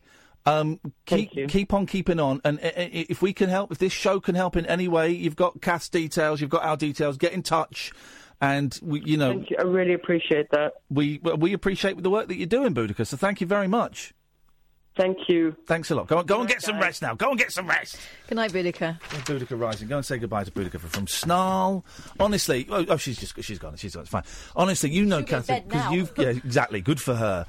You know how much I've had my cat for 17 years. The last 2 years she's been living at home in Windsor because I couldn't have her in the flat I was in, and I'd get to see her, but she wasn't particularly happy because the dog was there, and and the change in her now that she's moved into the house with me. That was the thing I was most excited about, getting that house. I've only known her for a few weeks, and I can completely see the attraction. She's adorable. She's great. You call her Tina Turner. Well, it's just the way she walks. I think that's unfair. She's an old lady. She stomps around the house. She's kind of got her legs are quite bandy. She's got a bit of a swagger. She's got a very heavy footfall. She's so skinny, right? There's nothing of her. And it's... You just get that. Yeah. Clumping around on the carpet upstairs. You could... the other night, I was going... I think someone come into the house. And then Velvet just comes... Where's my supper? Where's my supper? I love cats. Cats are so much more fun than dogs. It's like having a lodger. It's like someone that kind of comes in and watches a film with you, and then they just go off and do their own adventures, then they come back when it's tea time, and then they go off, then they come and sleep under the bed. Also, they don't stand on politeness. When they're fed up, you know about it, they've gone. Oh, and by the way, lodgers, when I had a lodger, he didn't sleep under the bed. That would have been weird. OK, well, that's it. We'll continue the show now. The switchboard is absolutely empty, so we're going to jump-start the show in a second. 0344 499 1000. Give us a call. We will call you back. You can come on and talk about absolutely anything. But after this, I want to talk to you about Willies. Oh. The Late Night Alternative with Iain Lee. On air and off the leash. On Talk Radio. Just to let you know, we've got loads of live shows coming. We're in Brighton on Saturday. It's sold out. OK? Me and Catherine. We're in London on December the 9th at 6 o'clock till 8 o'clock. There's 15 tickets left. There might be something else happening that day that's a little bit top secret, but some of you know about, and the others will know about it next week. If you know about it, you can tweet about it, but we're not going to reveal the full details of the other thing that we might be doing that day until next Wednesday, because the people that bought tickets early... Most of them, apparently not everyone, and I need to just double-check that, but most of them have got a little email saying, hey, by the way, we're doing this other thing, and you might want to come, and it's very, very silly. We're doing Bath, the Rondo Theatre in November. Yeah, it's a really cool place. Yeah, there's only about 25 tickets left for that. And on December the 9th, at the 2 North Down... Not December the 9th. Sorry, October the 27th. I mean, nothing like... Saturday, October the 27th at 2 North Down in King's Cross. It's a really cool little comedy club. We are doing the first ever, the premiere of the Rabbit Hole picture show with me and Kath, and it's going to be like a monthly-ish, maybe sometimes a little bit more, sometimes a little bit less, depending on work and things, and Kath's new show. It's going to be a monthly film club where we show either... kitsch films or really niche films or documentaries or karate films or just a film that we really want to see or it could be anything, right? And the first one, so it's October the 27th. If it's £8, which I think is a bargain to come down, see the film. There's a bar there. The bar will be open the whole time. It holds 65 people. Bring cushions, Catherine is keen to tell you. Yeah, because I had to sit on the bench when we went there last time, and although the bench was great and we had a lovely view... I just think that my bum went a bit square. Well, I just think that we were on the bench. Yeah. We were on the bench. The 65 is the seats. I want you to be comfy, is what I'm saying. I don't think you need cushions, but Catherine is adamant. I would like you to. And we only put it online about 8 hours ago. We've sold 13 tickets. Now, 13 tickets may not sound a lot to you, but to me and Kath, they were going, well, is anyone going to want to come and see a film with us? We are thrilled, right? So I would suggest you get tickets pretty quickly. I will tell you where you need to go. It's not on my website yet. I'll do that the weekend, but I'll tell you where you need to go. to get the tickets. And at the moment, the film we're screening is Fright Night, Screaming. It's just one of the best. And I've not seen it. I've not seen it. It's the original from 1985. We are screening Fright Night. And at the moment, we're just screening the film. That's that. You're guaranteed the evening we're going to screen the film, and there'll be a bar, right? But we are trying to get a guest as well. It's someone in or connected with the film who can do a little Q&A with us. We are trying to get someone. It's not a guarantee. We've not put that on the website or the tickets because we don't want to say it and then we don't get it. But we are working very, very hard to get someone connected with the movie to join us, probably via Skype if they're in the US. And we'll have a thing. But me and Kath will do a little thing at the start. We'll do a little thing at the end. We'll have a chat. You're encouraged to make noise throughout the film. Not talk, but you're encouraged to cheer and shout and chuck stuff and boo and all of that stuff and scream. If you're watching the film and you think of something really funny to shout out, you know what? I'm not going to be against that because that's what I do when I'm at home. You know, you can do it as long as we can hear the film. You shout something out, and we're probably going to have like a couple of prizes to give away for people because it's Halloween. Maybe you want to come as a character from the film, or dress up in a Halloween thing or whatever. So we're going to make it fun. Now, if you want tickets, and it's on this new website that I don't really know how to work, and I keep looking at it and going, oh, I need to change that. But the website is tickettext.co.uk. tickettext.co.uk. If you look for Rabbit Hole on there, you'll find it. Or you can go to the 2 North Down website. Just Google 2 North Down and look for us, and you will find it there on October the 27th, okay? We'd love to see you. We're going to be there watching the film. We're not going off into some room at the back while it's on. We're going to watch the film with you. We're going to be joining in. We'll have a gab about it afterwards. Yeah, exactly. We'll have a little if we don't get a guest... we're going to have we'll have a little forum, and it'll be like a little club, and we got it from 7 till 11, the venue. The bar will be there. We're thinking of maybe stopping the film halfway through and doing an intermission. Might do that, old school. So come along. You'd be nice to see you, and if this works, then we're going to do more of this. We got 3 more booked in for the rest of the year. We'll reveal those dates when I've got them confirmed. Right, OK. 0344 499 1000 is the telephone number. The switchboard is empty at the moment, as it often is. We started the show with 2 guests. It's always a tough one to come back and get phone calls after we've had guests. That's cool. I understand that. It's also the phone calls have dropped off a bit recently, which is fine. I'm guessing it's partly because everyone's back at school. So, the kids are in bed. The parents are probably in bed. Yeah. And we've all realised just how knackering the summer holidays were. Yeah.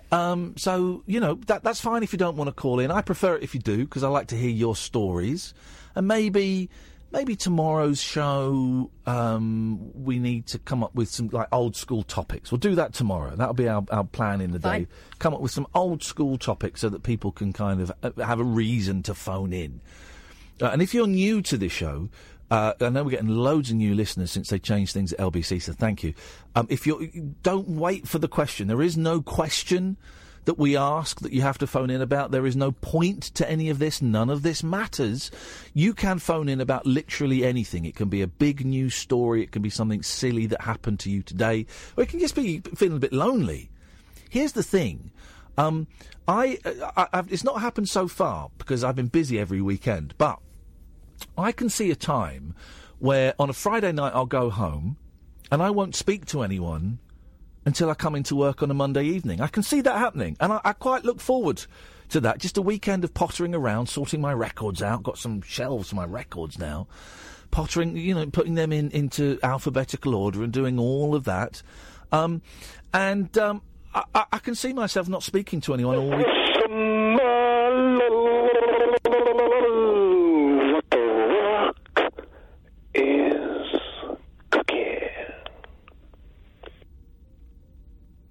Okay. And I quite look forward to that. But some people don't speak to anyone ever, all day or in the week. And so if you're feeling a little bit lonely and you want to phone up and have a chat, you'd be very, very welcome to. 0344 499 1000 is the telephone number. Someone sent me this the other day, and I've had this open on my computer for ages. And I keep forgetting to look at it, so I'm going to do this story and then close it. FBI seizes over 3,000 penises during raid at morgue employee's home. Whoa. Seizes or seize? They seizes. Right, okay. Different scenario. Sorry? Well, you could see them, but you're seizing them. It suggests that they are... seizes. FBI... dismembered. Seizes. Let me just get the appropriate sound effect for this, because this is... I'm taking this story seriously. Please don't think I'm not taking this story seriously. Oh, my... No. Inappropriate? Yeah. Yeah? Yeah. Shall I stop it? Yeah. When? Now! OK. No need to snap. Oh, like these did. FBI agents made an astonishing discovery this morning while executing a search warrant at the residence of a Houston mortician. 3,178 embalmed penises. That's about half of your collection, Kath. What? Oh, now that is... that's tribunal. That is horny. That's exhibit 258,000. That's so horny. By the way, we've got... I popped round to Cass the other day and I rang the doorbell. Have you heard her doorbell? No, stop it. This isn't a propes. This isn't a propes, man. I'm definitely reporting you to the correct authorities. Perf Patrol. The Federal Bureau of Investigazione suspected 54-year-old Dave Murray, an employee of the Harris County Morgue, of being implicated in an organ trafficking network. Oh, my God. The what, OTN. So he's flogging knobs?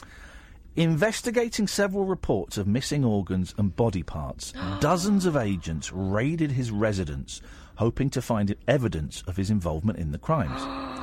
What they found on the site was a lot more disturbing than what they expected, as the FBI spokesman, Andy Ramirez, described the scene in an interview with WNTV4.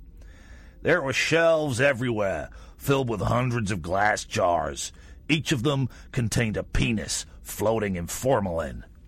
According to Agent Ramirez, the accused rapidly confessed everything as soon as he was arrested.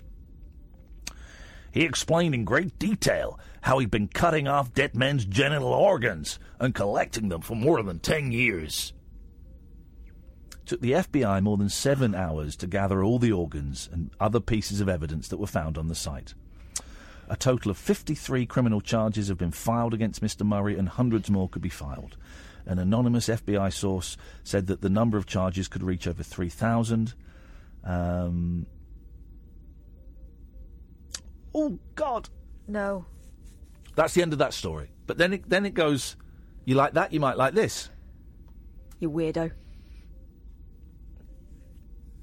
Gosh. Can we go... What would you grade that on 1 to 10? As 1 being OK and 10 being just, whoa. That was 11. OK. Can we go 13? I mean, give me a keyword. I'll give you the headline. Nevada. Morgue employee arrested...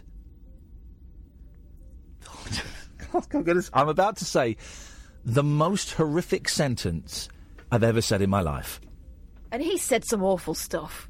Morgue employee arrested for pimping out corpses for sex. Oh, the dirty get. Oh, my God. Las Vegas, Nevada. Las Vegas, of course. Prostitution's legal, of course, in Las Vegas. A morgue employee from the... Speaking of corpses having sex, Carol's on in a minute. A morgue employee... You all right, Carol? You all right, Carol? Yeah, I'm good. I was just laughing. OK, we'll come back to you in a second. I'm glad it's just laughing you're doing. A morgue employee from the City of Sins... Was a City of Sins? Sin City, innit? Was arrested this morning for letting visitors have sex with the bodies under his care in exchange for money. Visitors? According to Las Vegas Metropolitan Police Department, 36-year-old James Whitaker pushed the motto, "What happens in Vegas stays in Vegas," to a whole new level by operating... By the way, there's 2 words coming up. This is a great heavy metal band name. By operating a cadaver brothel... for more than 2 years. Oh, my God. Mr. Whittaker met his customers through a private internet site on which he advertised the corpses readily available at the Clark County Coroner's Office, where he worked the night shift. Oh, that's terrible. According to investigators, he asked customers from $1,500 to $5,000 per sexual encounter, depending on the, quote, quality of the merchandise. So if you've not got much money, you go for a rotting one. Oh, no, that's terrible. LVN PD spokesman Lieutenant Jamal Brown said the accused was arrested after he accepted to sell the services, of a 49-year-old car accident victim to an undercover agent. Whoa. Sell the services like that person has any part to play in it whatsoever. Investigators had to spend months chatting with him on necrophile forums before he let his guard down and offered his services. A sting operation was rapidly organised. He was arrested on the spot. Brown says Mr. Whittaker admitted he'd been operating his unusual brothel for more than 5 years. He told us he had customers in almost every American state, as well as Mexico, Europe and Asia. He even claims to have some Middle Eastern princes among his regulars. Mr. Whittaker's lawyer, Frank C. Davis, already announced that his client would plead not guilty, adding that the 36-year-old necrophile was a victim of sexual discrimination. Whoa! Mr. Davis, the solicitor... Whoa! This took a turn! The solicitor hopes this trial will lead to the abolition of Nevada's laws against necrophilia, which he says are anti-constitutional.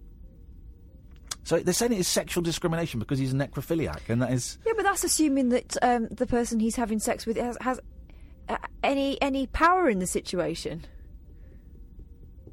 Now, listen, I don't believe that you carry on living, and I think once you're dead, you're dead. But I draw the line at what happens after.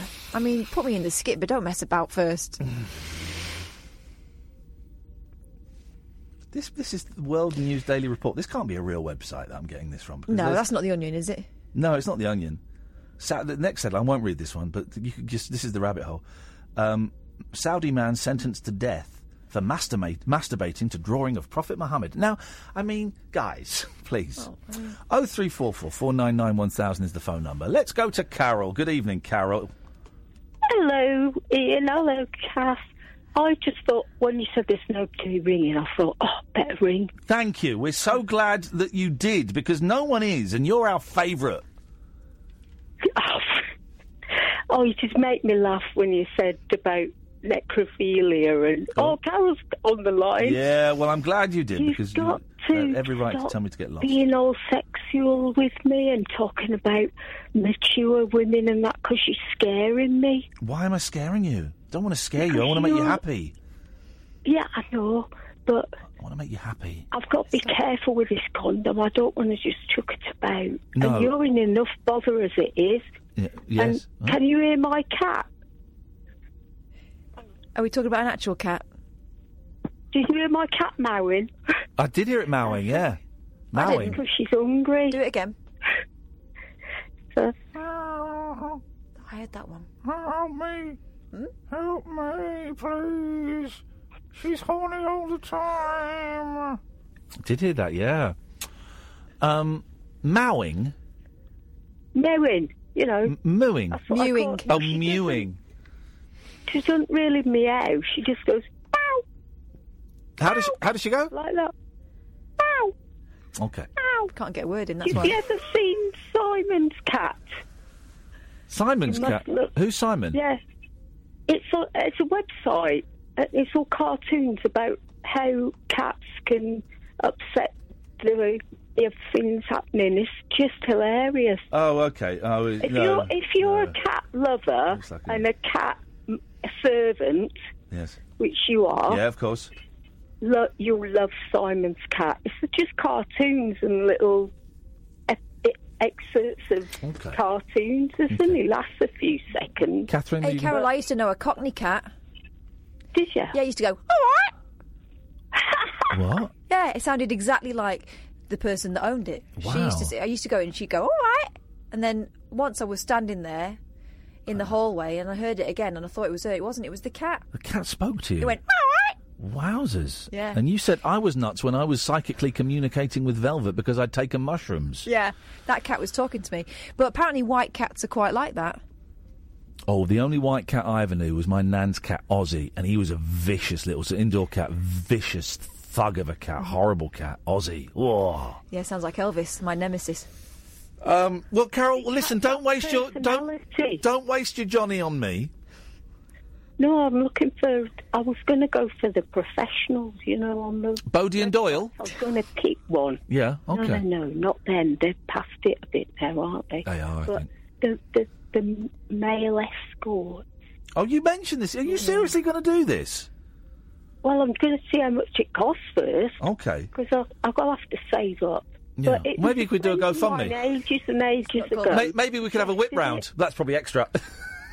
I do. Go F me, Catherine is... Hang on. Catherine is mouthing a very rude joke. She's saying it's not called GoFundMe, it's called Go F me.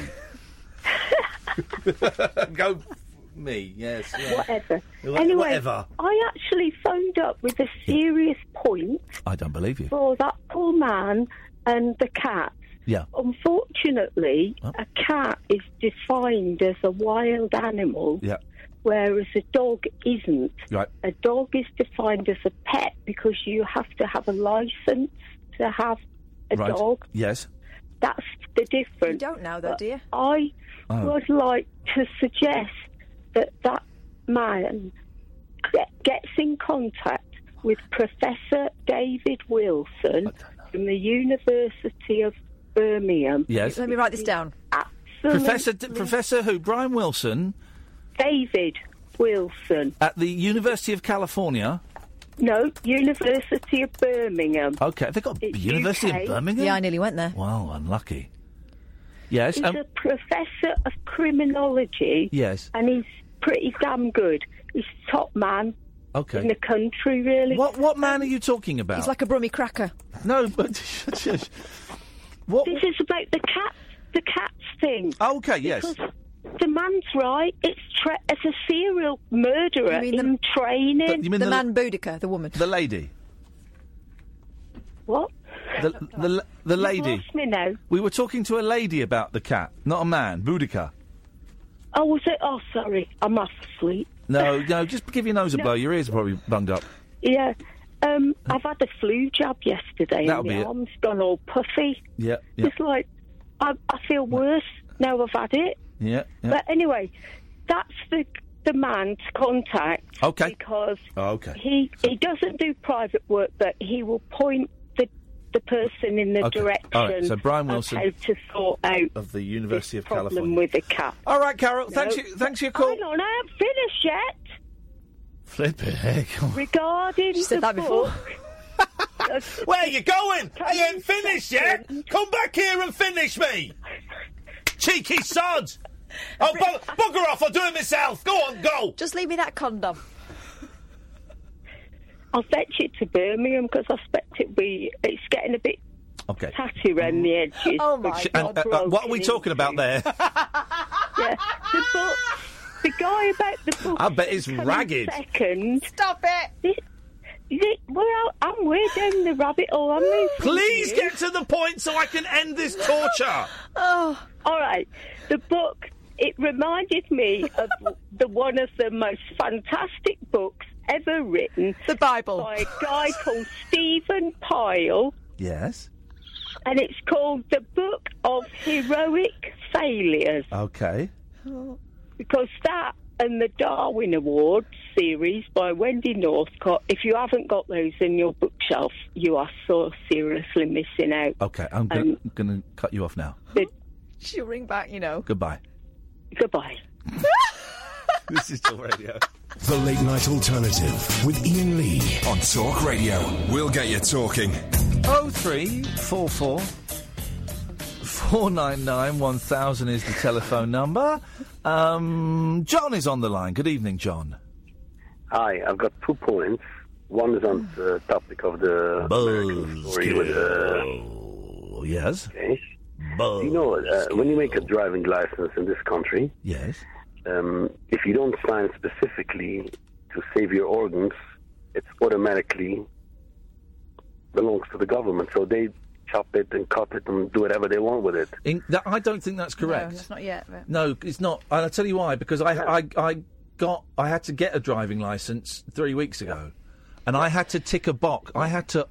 I'm sure I had to opt in. No, you have to opt out. Is it an opt out? I saw it yesterday, actually, on the driving license application.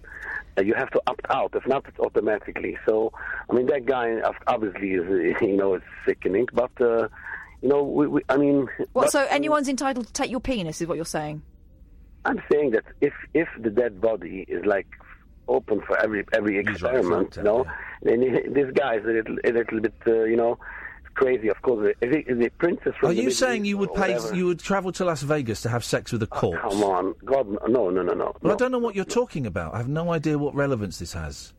I'm just saying that. Saying the bloke was within his rights. I'm just making a silly point. One more point, okay? Hang on, hang on a minute. No, hang on a minute. We're having a conversation here. I'm not letting you. Yep. You're making a silly... What? I don't understand. I've missed the joke. We're talking about penises, and you say you're making a silly point. I was just saying that this guy was saying all these things, stays in Vegas, and obviously a lot of weirdos. The guys are so desperate, instead of picking up this prostitutes that are half dead anyway in the streets, they're taking 100%. They don't want a 50% dead prostitute. They want a 100% dead prostitute. Exactly. I mean, you're talking about desperate, crazy people. What can you do? But there's a crazy world out there. It's a crazy world out there. We're not about to lose our minds. It could happen to you. It could happen to me. It could happen to everyone eventually. Dun, dun, dun, dun, dun, dun. Okay, one more point. I want to take you to task about something. A few days ago, there's a surprise. There's a surprise about this nursing home. This guy that. We can't talk about that. Listen, we can get his point. Hang on a minute, John. Yep. Shut up and have some manners. We can talk about this a bit. I will. What did you just say? You can't understand a word he says. I say you and Kat can understand it because on the radio it comes across very unclear. Right, and the guy is not well. Right, but what I want to put across, a point that I have personal experience with. Right, in the mental hospital. Yes, what staff need to go through with patients. He's not. No, hang on. Why are you talking about mental hospitals? Because I'm not saying I don't know if this guy's conditions, physically or mentally, but it sounds like a pain in the house. Who he does. A little bit. Right, do you know what, John? You are one of the rudest, most obnoxious callers... No, shut up and listen to me. Shut up and listen to me, John. Shut up and listen, right? Because you don't. You come on and you do your little spiel, and it's really mean, and it's really dark, and it's really nasty, and me and Kath sit here and wonder why we put up with it. You don't know nothing about that guy. How dare you come on here and say that he's Shut up! Shut your face, John, and listen. How dare you come on and say that guy is in a mental institution and he's a pain in the arse. He's the same age as me. He hasn't got a mental condition. He's got Parkinson's. If he's being a pain in the arse, it's because he's demanding rights that we should all have. You have got absolutely no right to comment on that story with your sneering... Shut up and listen, John. Shut up and listen, because you never do. You phone up and you never listen. You're going to listen now, boy. You phone up with your sneering, condescending, holier-than-thou, superior attitude, and you, sir, are a nasty piece of work. You're a horrible caller. You're the worst caller that we get. You are rude. You are arrogant, and you are a tenth. You are a 50th the human being that Jerry is. Right? So just get lost. Take your bile. Take your filth. Take your bigoted views, and go and phone up LBC. Goodbye, John. You're an idiot. But I really appreciate your call. Thanks very much. 0344 499 1000. He sounds like a pain in the ass. Says you. John is one of the most annoying callers I've ever had. And every time he calls in, I was saying buzzkill, my shoulders tense up. And then if you're going to be rude about something like someone who's got physical disabilities, tough target, huh? Tough target. And you're right. Why are we hesitant to talk about Jerry there? Jerry won't be coming on for a little while. Everything is fine. I can say that. Everything is fine. In fact, everything is more than fine. But now there's a little bit of legals involved. So Jerry won't be calling in, and we won't be going on about Jerry for a while. OK? But just to let you know, the only reason you won't be hearing from him is because things are happening. OK? Things are happening. And hopefully next time he comes on, when he can, we'll have some good news. That's what we're aiming to. So, John, how dare you? How dare you, tough guy, phone up and criticise a caller who the very act of picking up a phone is...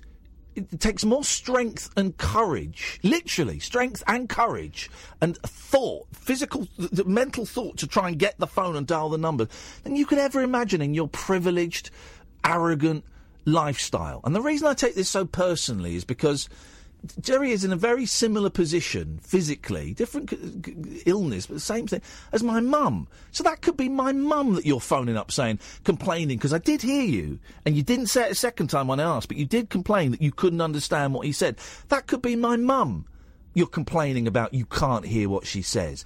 That could be my mum you're saying sounds like a pain in the arse because she's complaining that she's cold or she hasn't been seen to. How dare you?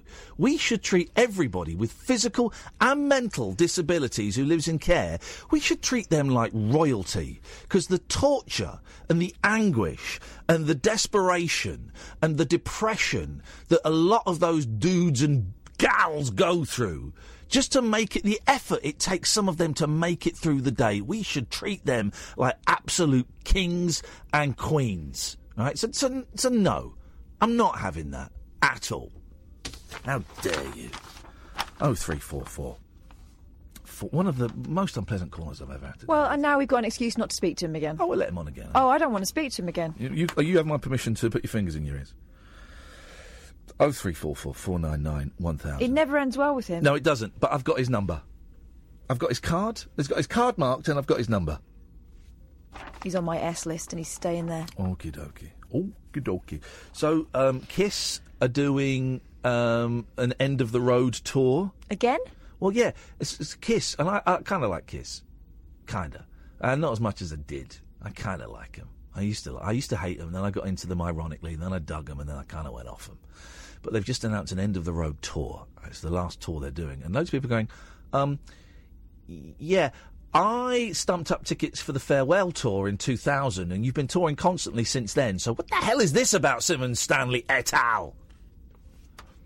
But it's the same thing. All these Streisand does it as well, doesn't she? Yeah, all these acts that are in their late 60s, most of them, ticket sales maybe not what they once were.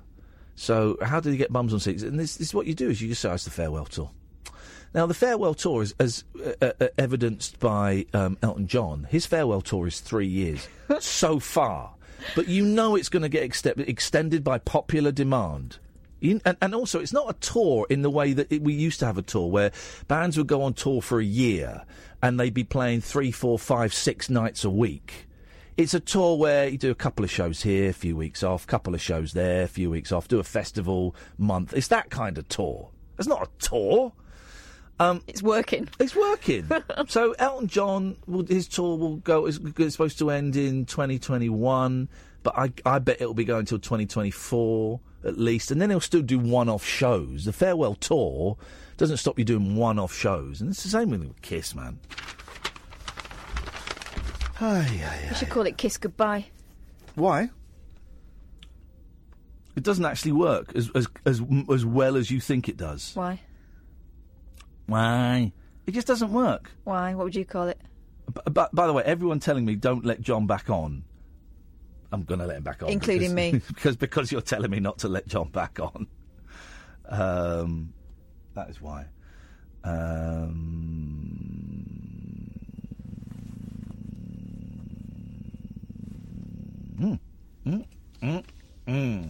Looking forward to the new Stan and Ollie film. What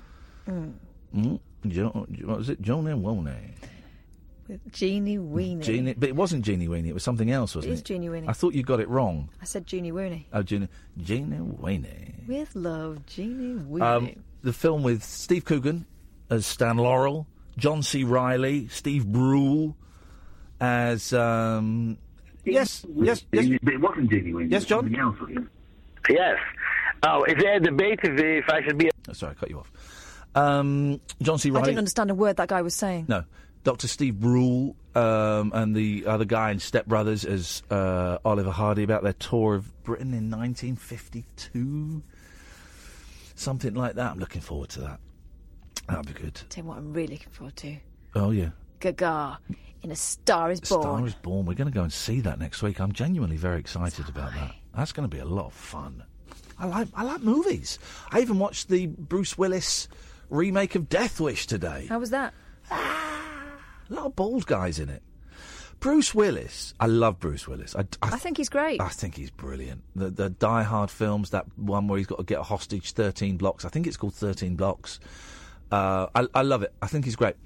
But he'd half look old now. Well, he is old. Well, how old is he? He's not that old. 66? Yeah, I reckon. Let's have a look. Okay, what are you saying? You can't say 66, I'm saying it. 63. Okay, go. Is that allowed? Yeah, sure. Of course it's allowed. Okay, bearing in mind that we'll just get his showbiz age on Wiki, but let's have a look. Have you put the heating up? No. I'm just hot. No. 63, boom, I win. Okay, well, I don't have any evidence of that, because you're looking at the computer. Yeah, you've got the internet. Okay.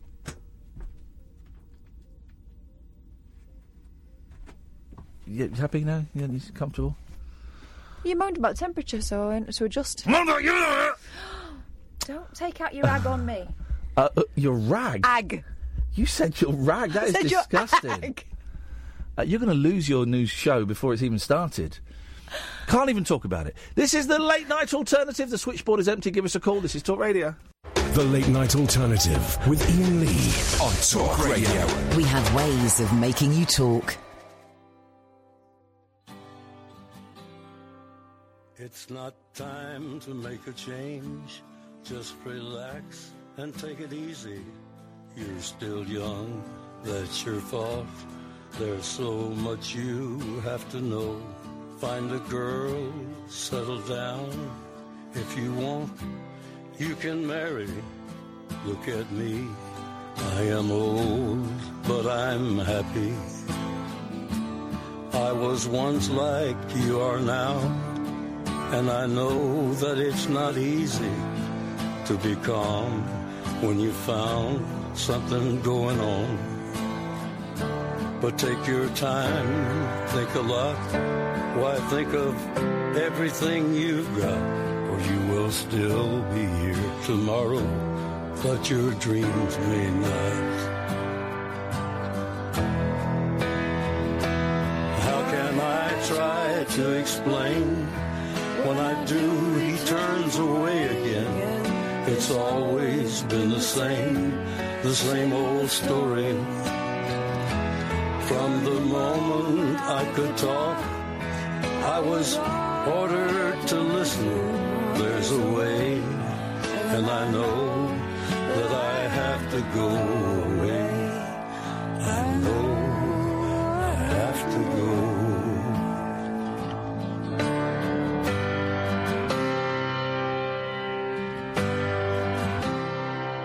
It's not time to make a change. Just sit down and take it slowly. You're still young, that's your fault. There's so much you have to go through. Find a girl, settle down. If you want, you can marry. Look at me, I am old, but I'm happy. All the times that I cried, keeping all the things I knew inside. It's hard, but it's harder to ignore it. If they were right, I'd agree. But it's them, you know, not me now. There's a way, and I know I have to go away. I know I have to go. That's great, isn't it? I found that. I bought and I'd forgotten it. It's beautiful. It's absolutely beautiful. I lost loads of my CDs. I like the Talking Heads album I really wanted to listen to today. I couldn't find it. It's gone. But I found this beautiful box set. Johnny Cash Unearthed, right? So, you know, before he died, he did those 4 or 5 albums, the American music albums.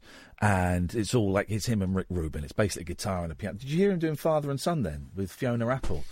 So I found this box set that I bought, and you can't get it now. Costs a fortune, of outtakes from those sessions. And he recorded hundreds of songs. So there's him doing Father and Son with Fiona Apple, and it's stunning, man. Is that from the same album where he did Hurt? It's from the same sessions, but it never came out. I'll show you the box set. It's an absolutely stunning box set, cash unearthed, and it costs a fortune. He did this, and I remember years ago I interviewed. He did a song with Glenn Campbell, and I interviewed Glenn Campbell. I said, "You did a song with Johnny Cash?" He went, "Nope." I said, "Yeah, you did for the American session." "Nope, didn't do it." And that was obviously the beginning of his decline, because he did. Listen, I won't play it all, but listen to this. This is stuff that never got released except in this box set. It's absolutely. Listen to these two dudes. Here we go.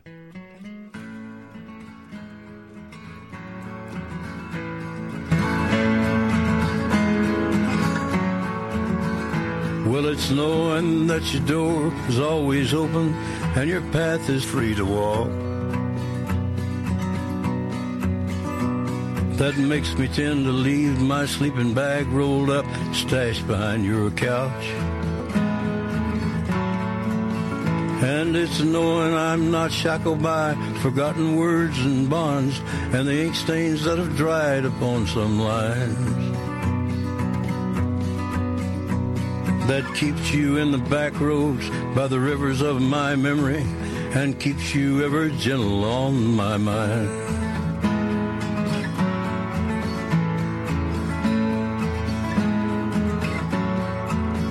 It's not clinging to the rocks and ivy planted on. Great. I love him so much. It's great. You want to get that box set now? That's £100 at least. I got it when it came out, and it's an absolute gem. The fact that he sounds as if he's not put his teeth in just adds to it, doesn't it? Great, man. 0344 499 1000 is the phone number. If you want to give us a call. Good evening, James. Hello. Hello, James. How are you? I'm all right, thank you, James. I've gone deaf in one ear because I hit the desk and there's a loose connection somewhere, and I can't. There we go. Oh, okay. Oh, well, it's gone. It's gone. No, hang on. No, deaf in one ear. Oh, buggery balls. You talk to Catherine, James. I've got to bang the desk. Hang on, I've got it. Yeah, okay, I'll talk to Catherine. Go on then, fire away, James. What did you ring for? Hello, Catherine. Hiya. No guitar tonight. Oh.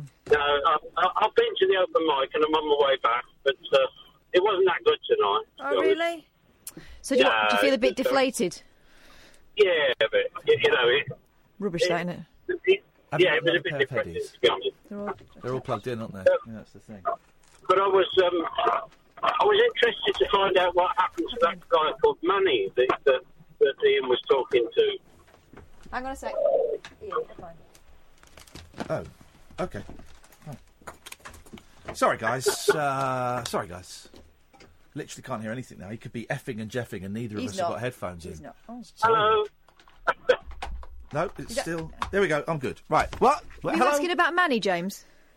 Yeah, I wanted to find out what happened to him because Iain was so positive and he talked him round and it was interesting to find out if there was any good news. Oh, so you must have missed Monday because Manny... I did, yeah. Right. Okay, so the way I remember it, Iain, and correct me if I'm wrong... Whatever. We got a charity called Birmingham Vision got in touch with us and Manny. I'm on Arsbar. And they were talking about retraining opportunities and they'd got contacts with various businesses and stuff, so it was all looking pretty good. He was feeling really positive about it. And then it turned out that he actually wasn't blind. It was a fake. He was just milking it, and he's had us all, he's conned us all out of thousands. You're joking? Yes, of course he's joking.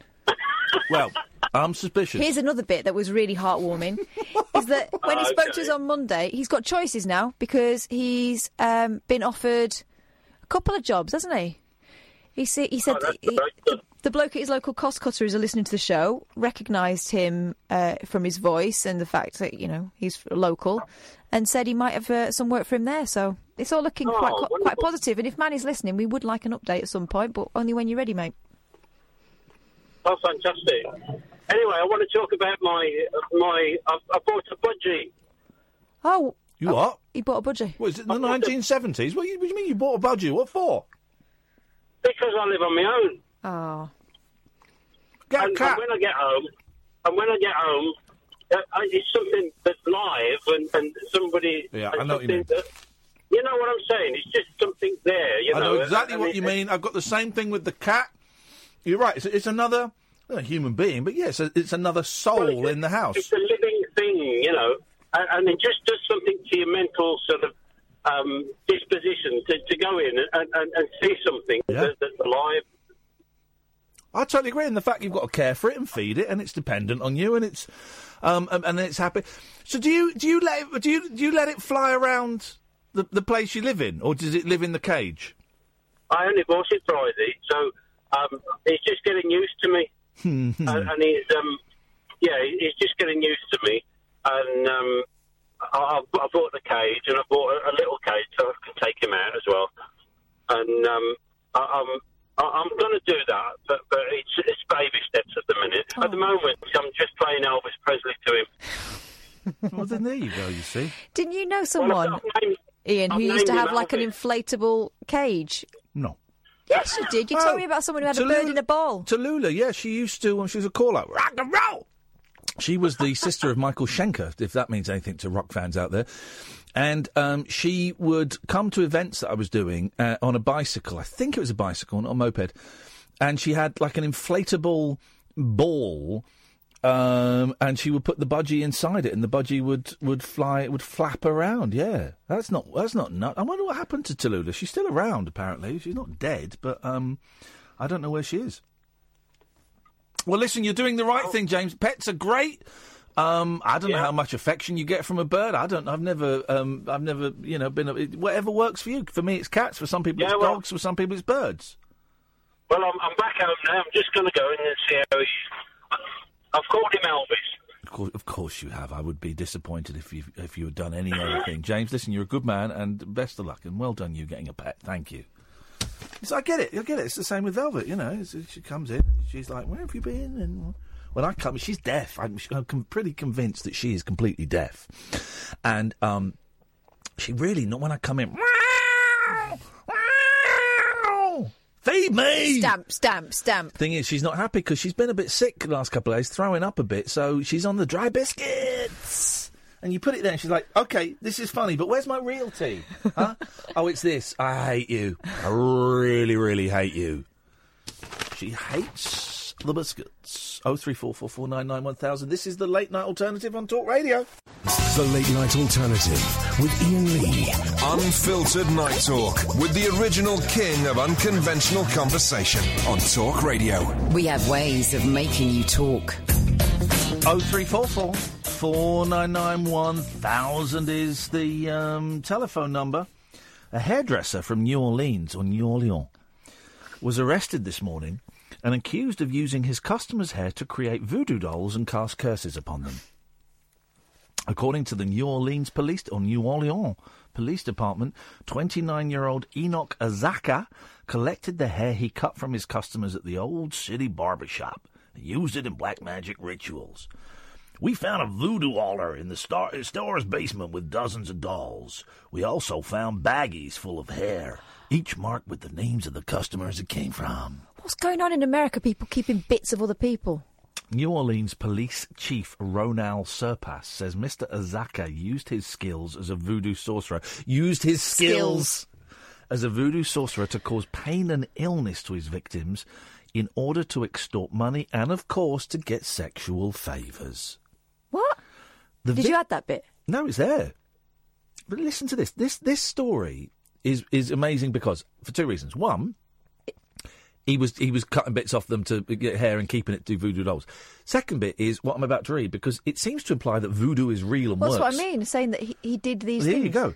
The victims described suffering from acute migraines, back pain, severe rashes, respiratory problems, and even some sudden and eerie hemorrhages that would cause blood to come out of their nose, eyes, and their ears. So voodoo is real.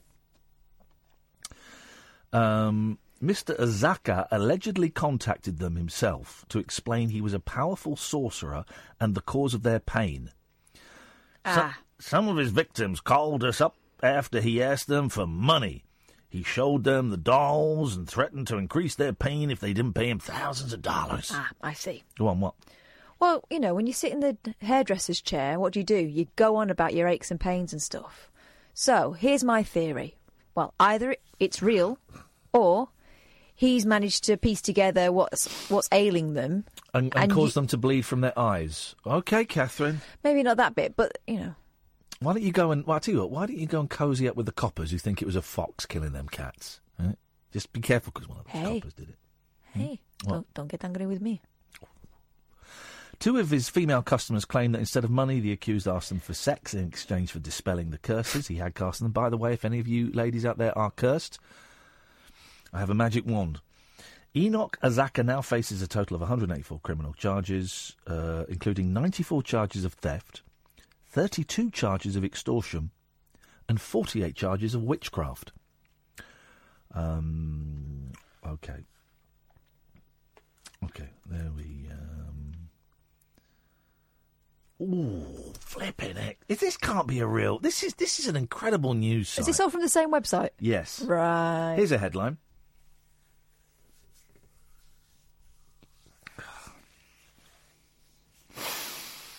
Siamese twins in vicious legal battle over right to masturbate. Now, I'm assuming they're men. Is this a real website? It can't be, can it? A set of 54-year-old conjoined twins from Michigan are facing each other in court. They do actually facing each other physically, so that's a little bit mean to put that. They've put a joke there. As one of the siblings is contesting his brother's right to engage in sexual acts without his consent. Oh, right, so they're contesting who owns the... Alfred and Wilbert Peterson were both born joined at the waist and facing each other and spent their entire life this way. They have 2 sets of arms and legs and their own hearts and stomachs, but share a lower digestive tract and, yes, you guessed it, a penis. This shared penis has become a major source of conflict between the twins over recent years, and Alfred is now going to court to keep his brother from masturbating. He keeps playing with our penis without my consent. That's legally a sexual assault. Alfred says he is suffering from insomnia and from a post-traumatic syndrome after waking up at night on 3 occasions to catch his brother masturbating. I don't want to sleep at night because I'm afraid he's going to touch me. As for Wilbert, he claims he has done nothing wrong and insists that he has the legal right to masturbate. He said he waited for his brother to be asleep because he knew he was against it and didn't want to disturb or shock him. Okay, there we go. So can they both feel it? This can't be a real... No. This website is very, very, I'm going to say it, knob heavy. It is, though, isn't it? Well, I'm being quite selective. It's a fake news website. Oh, man. What? We've been putting this out like it's fact. Okay. Oh, I should have not acknowledged that. I should have just... Okay, I'll dump it. It's too late. Oh, well, that's very funny. Starting to get quite involved. It's very funny. Well done, guys. You had us. Barney. Yes. Yes, Barney. Hello. Hello there. Well, I was listening to you last week about talking about ghosts and how you were saying, was it ghost memories or the spirits are like in the iron that's in the rock? Yes, that's one theory. Stone tape theory. Yes. Well, I took that knowledge as advice, and actually... The knowledge of advice. Knowledge as advice. Okay. Yeah, and I actually went out and got myself one of those shop loyalty card magnetic strip readers, scanners, and I went out and swiped around some grounds. Swiped around some grounds? Yes, and some buildings and some rocks, and I think I might have actually... Oh. Possibly come across something. Okay, go on. What happened, Barney? Tell us. Well, you were talking about with Dion how it's always just the usual suspects, and we never hear of dinosaur ghosts or cowboy ghosts or caveman ghosts or spaceman ghosts or I don't know what else. Proper old ghosts. Yeah. Well, I've come across something with my scanner, and I do think it possibly might be some evidence of actually dinosaur ghosts existing. So I was going to play a bit. Oh God, yeah, please do, yeah. Okay. Well, yes. I mean, there might be some more, experts out there who might kind of have a better idea. Okay. Yeah, so maybe we could, just if anyone out there, can get in contact and kind of, you might know a bit more about. Okay, Play the tape, Barney. We finish at 1 o'clock, Barney. So let's. All right, good. Here we go. There we go.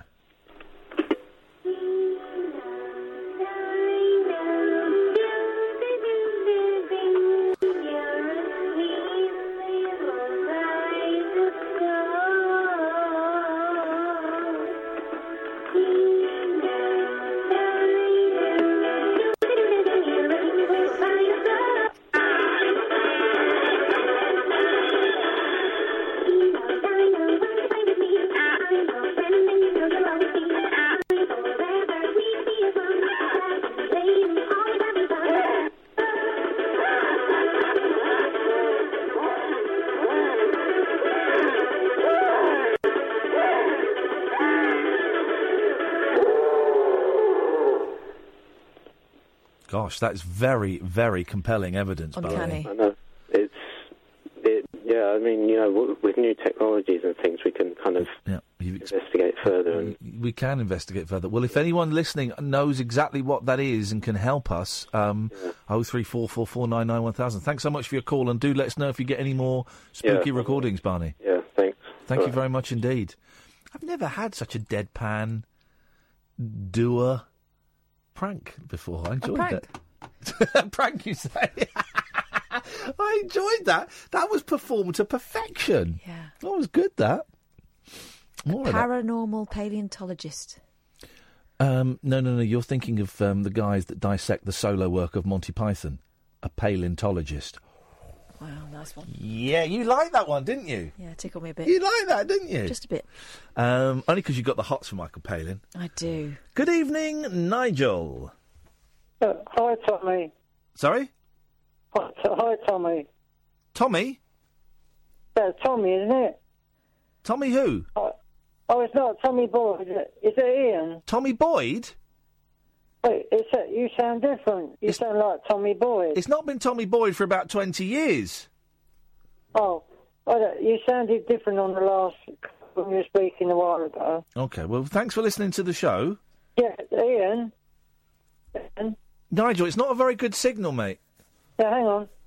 No, it's because I'm on my mic. Is that better? I've changed ears. No, yeah, it was the ear that was doing it. You're absolutely correct, yes. Yeah, I rang up. I said I had some good news about my funeral being paid. Yes. The funeral was paid. But I had some more bills coming today, and I've got £1,000 bill for energy bill and a water bill for 700. So that's nearly £2,000 to pay. Didn't we? I think we mentioned, because you say you like to dry your clothes on the radiators, didn't you? Yeah, but these bills were out before my mum died. She already owed the money. You need someone. She hid it from me, I think, actually. So did she not have? Do you think maybe she didn't have them? Because £1,000, that's like a year's. Yeah, I can't electricity. Understand it because I'm paying so much a week, like £10 on each card a week. Yeah. And I was paying 20 when Mum was alive. I was paying 25 on each card. That's £50. What do you mean card? What card? The energy cards that they swipe them in the post office and. Okay, I don't really understand how that works. No, Nigel, you need to phone up the energy company. Yeah. Tomorrow and explain what's going on, because it sounds I've got a lady helping me, a warden that comes to see me. She's coming next week on Monday. Was there any chance you could get her to speak to you tomorrow? No, because she's on holiday. Okay, because they're gonna. Monday somebody came today and they told me not to pay it till she rings them up. Yeah, don't pay it. Yeah, exactly. That's really good advice. Wait until as long as Ian, yes, Nigel. Ian. Yes. I'm so upset because I can't afford these bills. Okay, well, don't worry about it.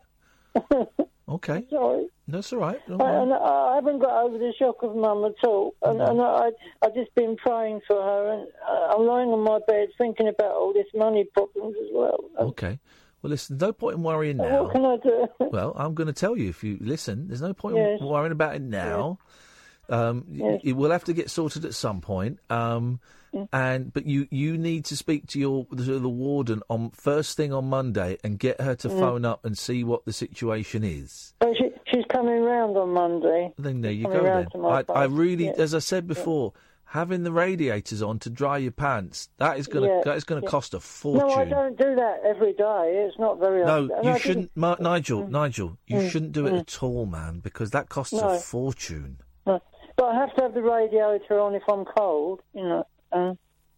Okay. Yeah, of course you've got to keep warm. Yeah, because you don't want you to freeze, but don't use it to dry your clothes, man. No, I haven't been. I haven't been lately. No. Okay. Not really, right, no. Listen. These things can get sorted out. Sally is saying, Nigel, you might be able to get it written off by applying to the energy company, explaining the circumstances. Yes. There'll be a little bit of flexibility. There'll be something that will be able to happen. The bills are in her name, not my name. Do a runner then. No, listen. I don't want to give you advice because I don't understand the legalities of it. Citizens Advice Bureau, would that help? Yeah, but I would suggest would your warden go with you to the Citizens Advice Bureau? Well, she might ring them up for me. I don't think she'll go there, but she probably could ring them up. Nigel, I wouldn't start preempting. I wouldn't start thinking about anything else, but just speaking to her on Monday, and you can work it out together. Honestly. Yes. Not to pay it then. No. But not to spend all my money until I'm sure what to do. Yeah. No, but feed yourself and stuff. Do all that normal stuff, but just because don't. If I spend all my money on the bills, I won't have enough to eat. Exactly. Buy any food. Don't fret, Nigel. Don't fret. Have a word. No, okay, Catherine. Have a word on Monday. Thanks, Catherine. I'm so stressed. I don't know what to do with myself. I know. And I've got nobody here to talk to. And my family won't lend me any money or give me any money. So. Well, you're not in that position yet. You don't know what the score is, so just hang on till Monday, all right? And then, of course, there's the rent. I've got the rent to come next. And that's going to be mounting up because I haven't paid it for a long time. Okay. But the council know what the situation is, don't they? Mm. All right. Yeah, of course, yeah. So don't fret. The most important thing is that they know what that they know how things are at the moment. You just you can't hide from it. You have to talk about it. But just hang on till Monday, and it sounds like you've got someone helping you there who'll be able to see what to do next. I just think that Mum hid the bills from me, because I found another one. I had another one the same. Why do you think she was hiding the bills, Nigel? Do you think she was struggling to pay? I think she was struggling to pay the bills. Her. Yeah, but she never mentions the bills to me. No, she was trying to protect you. Yeah. It'll get Nigel. It'll get sorted. There's no point in stressing so much. It will get sorted one way or another. I did show her. I showed her a bill in hospital, and she said, "Oh, just leave it." She said. So I put it aside, and now, of course, I've got another one, the same one, coming again. You need a grown-up to help out. Yeah. You need a grown-up. Anyway. Okay. Hang on till Monday, Nigel. Yeah. So I still would have to pay it, I expect. We don't know. We don't know. Oh, we don't? We don't know. Until they ring the company up, then? Until they ring the company, yeah. Is it no good me ringing them up tomorrow? I would wait. I would wait for a grown-up. Well, I could do it myself, but then they might listen to that lady better if she's a woman. I would wait for that lady. Yeah. Sometimes these things, it's good if someone who's not directly involved does it, because it's all a bit calmer. Of course, yeah, I understand what you mean. It will get sorted. Okay, I'll speak to you on Monday then, Monday night then. All right, Monday night. Let us know how it goes. Yeah, I hope I haven't got to pay all my money out. So. Well, let's see what happens, mate. All right, we'll speak to you on Monday. Yeah, thanks, Ian. Bye. Bye-bye. No, Nigel. Well, we did wonder what would happen, and it did all sound a little bit too... And we can speak fairly freely, because we know Nigel doesn't listen to the show. We did wonder what would happen when his mum died, and I'm not surprised to hear that things are starting to spin a little bit wider than they were spinning a week or so ago. Right. But what gives me a little bit of hope is the fact that there are people around him who know he needs help. Yeah. And this person who's coming on Monday obviously has recognised that. Poor old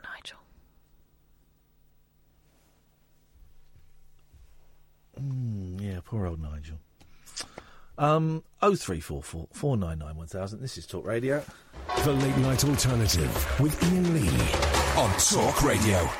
0344 499 1000. Lots of people saying, hey, let's do a crowd GoFundMe and all that. No, because it's not our responsibility, and I don't actually think it would necessarily help. I think whatever is happening needs to happen. And what you know, if someone who is obviously vulnerable is living in a place that they are incapable of maintaining on their own, then at some point that kind of crash needs to happen so that they get moved into a place that is more suitable. Exactly. There's no for point them. Putting a sticking plaster on it, is there? Because it won't help him long term. Phones. Thank you very much indeed. 0344 499 1000 is the telephone. Oh yeah, this is a great one. This is great, man. Is this a real one? Scrambled eggs in packs. Oh no, come on. I mean, how lazy do you have to be? Well, but it's the natural evolution from Aunt Bessie's Yorkshire puddings, which are tough to make. Yorkshire puddings are tough to make, but then you can also get frozen roast potatoes, which are not tough to make. You can get grated carrot, I suppose. You get grated cheese, grated carrot. You can get bottled water. Do you know what I mean? That's the dumbest of the dumb. You can get. This is how stupid we are. We pay a lot of money for stuff that we get for free at home. Remember when the first one was Perrier? Remember when Perrier? posh fizzy water. But at least it was fizzy. Yeah, posh fizzy water in a bottle. And now it's just water. It's just water. And do you know what? You get it for free at home. I tend not to buy it now. We used to go out when we went to Waitrose to get our food for our tea. We'd buy a bottle of water. You very kindly bought me a water bottle, and now I keep forgetting it. I keep leaving it in my fridge because I've got a fridge now. I haven't had a fridge for 2 years. But I filled it up, put it in the fridge, nice and cold, take it around with me. If I'm really thirsty, I'll buy a bottle of water. If I'm out with the boys and I've not taken any water, I'll buy water. Of course I will. But it is the biggest con since organic food and iced coffee. It's a con. It's a con. Kids are wise to it, though, aren't they? I mean, they've always got a bottle of water. My kids, they take one to school. They know to fill it up. It's part of the routine now. Yeah. I had water from a water fountain in a school playground the other night. Oh, yeah. It was horrible. It tastes funny. It was flipping horrible. Yeah, it was rank. Hello, caller. Too slow. Pablo? How do you? Right? Yeah, good. What you got? Oh, no, just a bit of news. What? I went on the radio tonight presenting a show on a local community radio station. Here we go! The competition has phoned in to gloat. This is what I believe is known as a rap battle. Well, it was mainly just a thank you and Kath and Mr. Jake Yap as well, who gave us a bit of inspiration in pursuing the venture. So hey, mate, hey, listen, that's very kind of you, but we didn't do nothing. We're the living example of how not to do it. So what was it, Pablo? Where was it, and how long did it? How long have you been planning this? Well, it was just a random thing. Just some people I conversed with on Twitter. They were advertising a radio show that they did, a wrestling themed one. And I got in touch with them, just asked them how they'd got it, and they gave us the contact details, and made it very clear that they didn't have any room for any wrestling radio shows other than the one they had. So I made it clear that's not what I'm doing. So I just submitted an email and got a phone call, and they asked us to come in for training today, and basically walked in, and they just said, right, this is this, and just press that and you'll be live. So it was all very quick. They made us sign things first, of course. But well, there you go. Well, and did you enjoy it? It was good. It was fun. I mean, obviously, as I say, I wasn't quite prepared for going straight on, so it was a bit touch slapdash. But I had a general idea of what I was wanting to do. So, I put some songs in, did a few links, gave an idea of what the show will be once I actually get it. And so cool beans. Good work, man. I'm proud of you. Have you got any more in the diary? I'm just going to... from this, I just wait to hear back from the station controller tomorrow or in the next couple of days. Brilliant. But if I do get the go-ahead, it'll be Pablo's Vault of Horror. There you go, Pablo. Thank you for... I'm glad. Thank you for thanking us. There's no need to. We're just two idiots, two chances that... stumbling our way along the world path and just getting paid for this stuff. But well done, Pablo. That's excellent stuff. Supermarket Iceland is selling the ultimate convenience food yet for cookery clot, scrambled egg in a bag. The 4 mixed yolks and whites cost 50p more than a box of 10 Class A eggs from the chain. A dash of milk, salt and pepper have been added, the only extra ingredients needed to make the dish from scratch. You don't even... Oh, you need milk. You don't need salt and pepper. Wow. Iceland said the £1.50 pouch... Pouch? £1.50 is aimed at culinary... You taught me to cook something today. Yeah. I cooked something that you taught me to cook. And it was a variation of one of my favourite things by coincidence. And it was delicious, man. It was a really nice meal. It was a Joe Wicks jobby. It took about 5 minutes, didn't it? Yeah, it was great. Chorizo, egg, tomato, chili flake, and a bit of the Parmesan cheese. Spring onion. And spring onion. And yummy yums. It's good.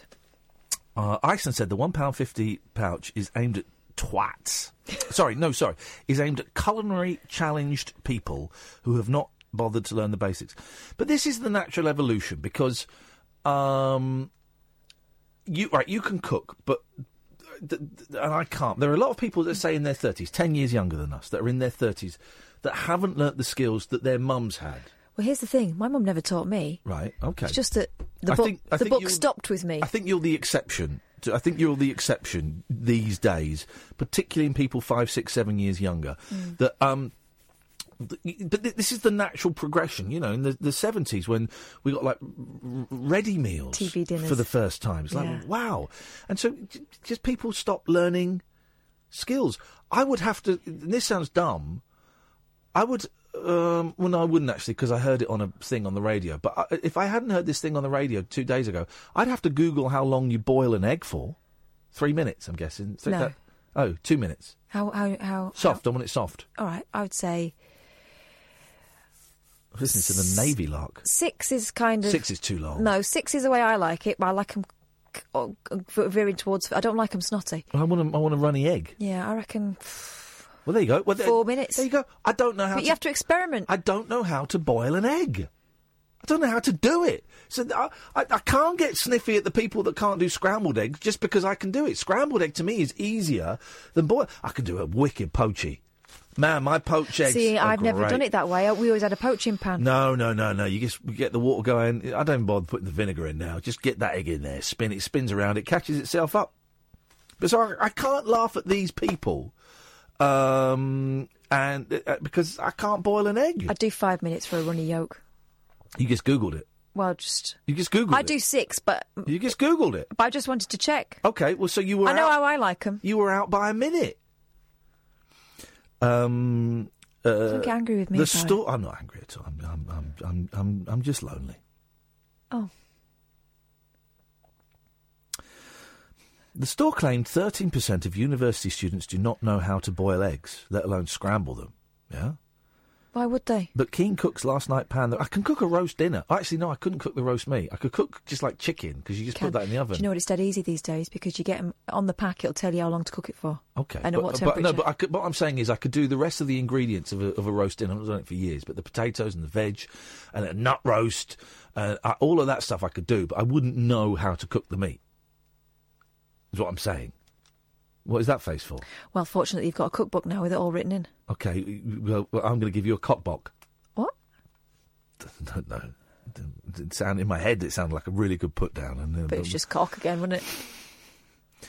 But King Cooks last night panned the product. Carl Edwards, 30, from Goring, West Sussex, blasted, "Society has fallen to no depth." Oh, come on. Don't be extra about it.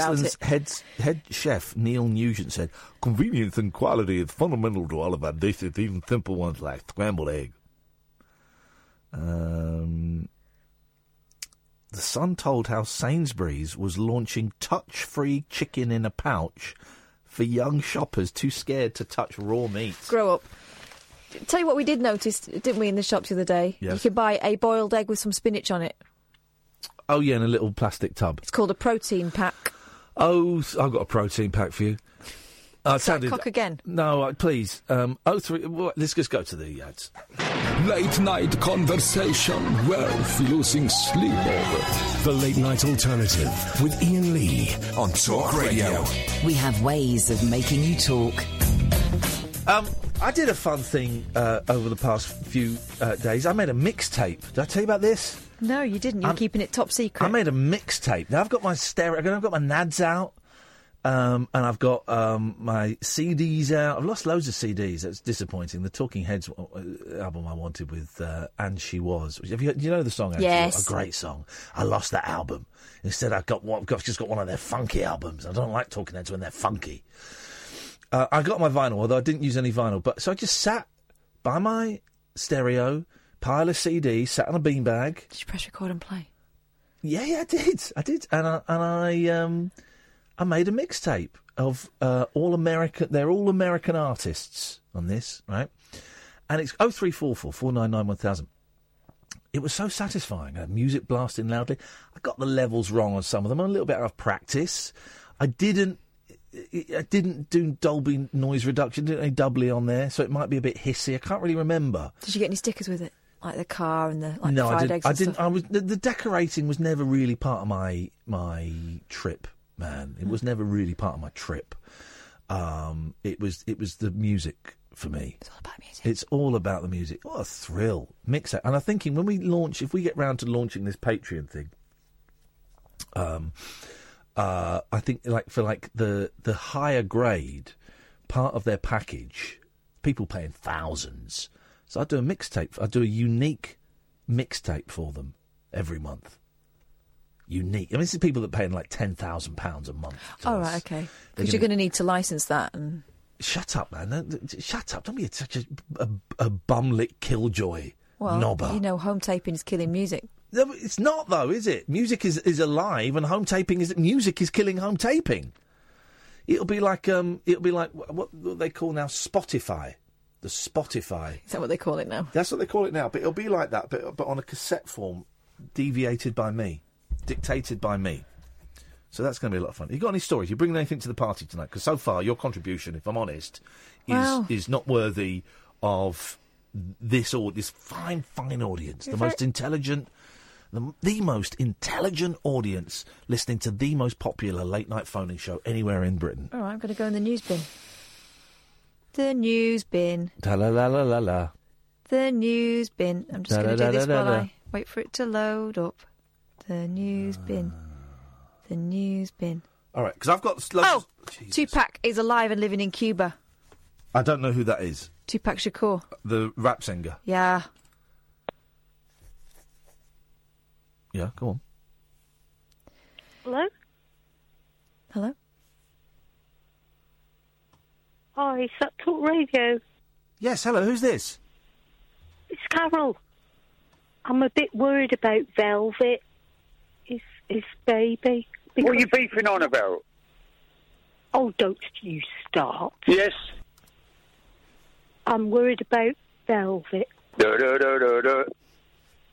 And I was going to tell him how to boil an egg because he's missing a vital fact. Who's that? It's Carol. Who, you? Yes, me. I did. Don't get shouty because I know it is now. I know it is now. Are you real? Yeah, well, don't get so shouty because I'm going to hang up because I don't like shouting. Just shut it, pal. All right, I will. Am I talking to myself here? Go on, what you got?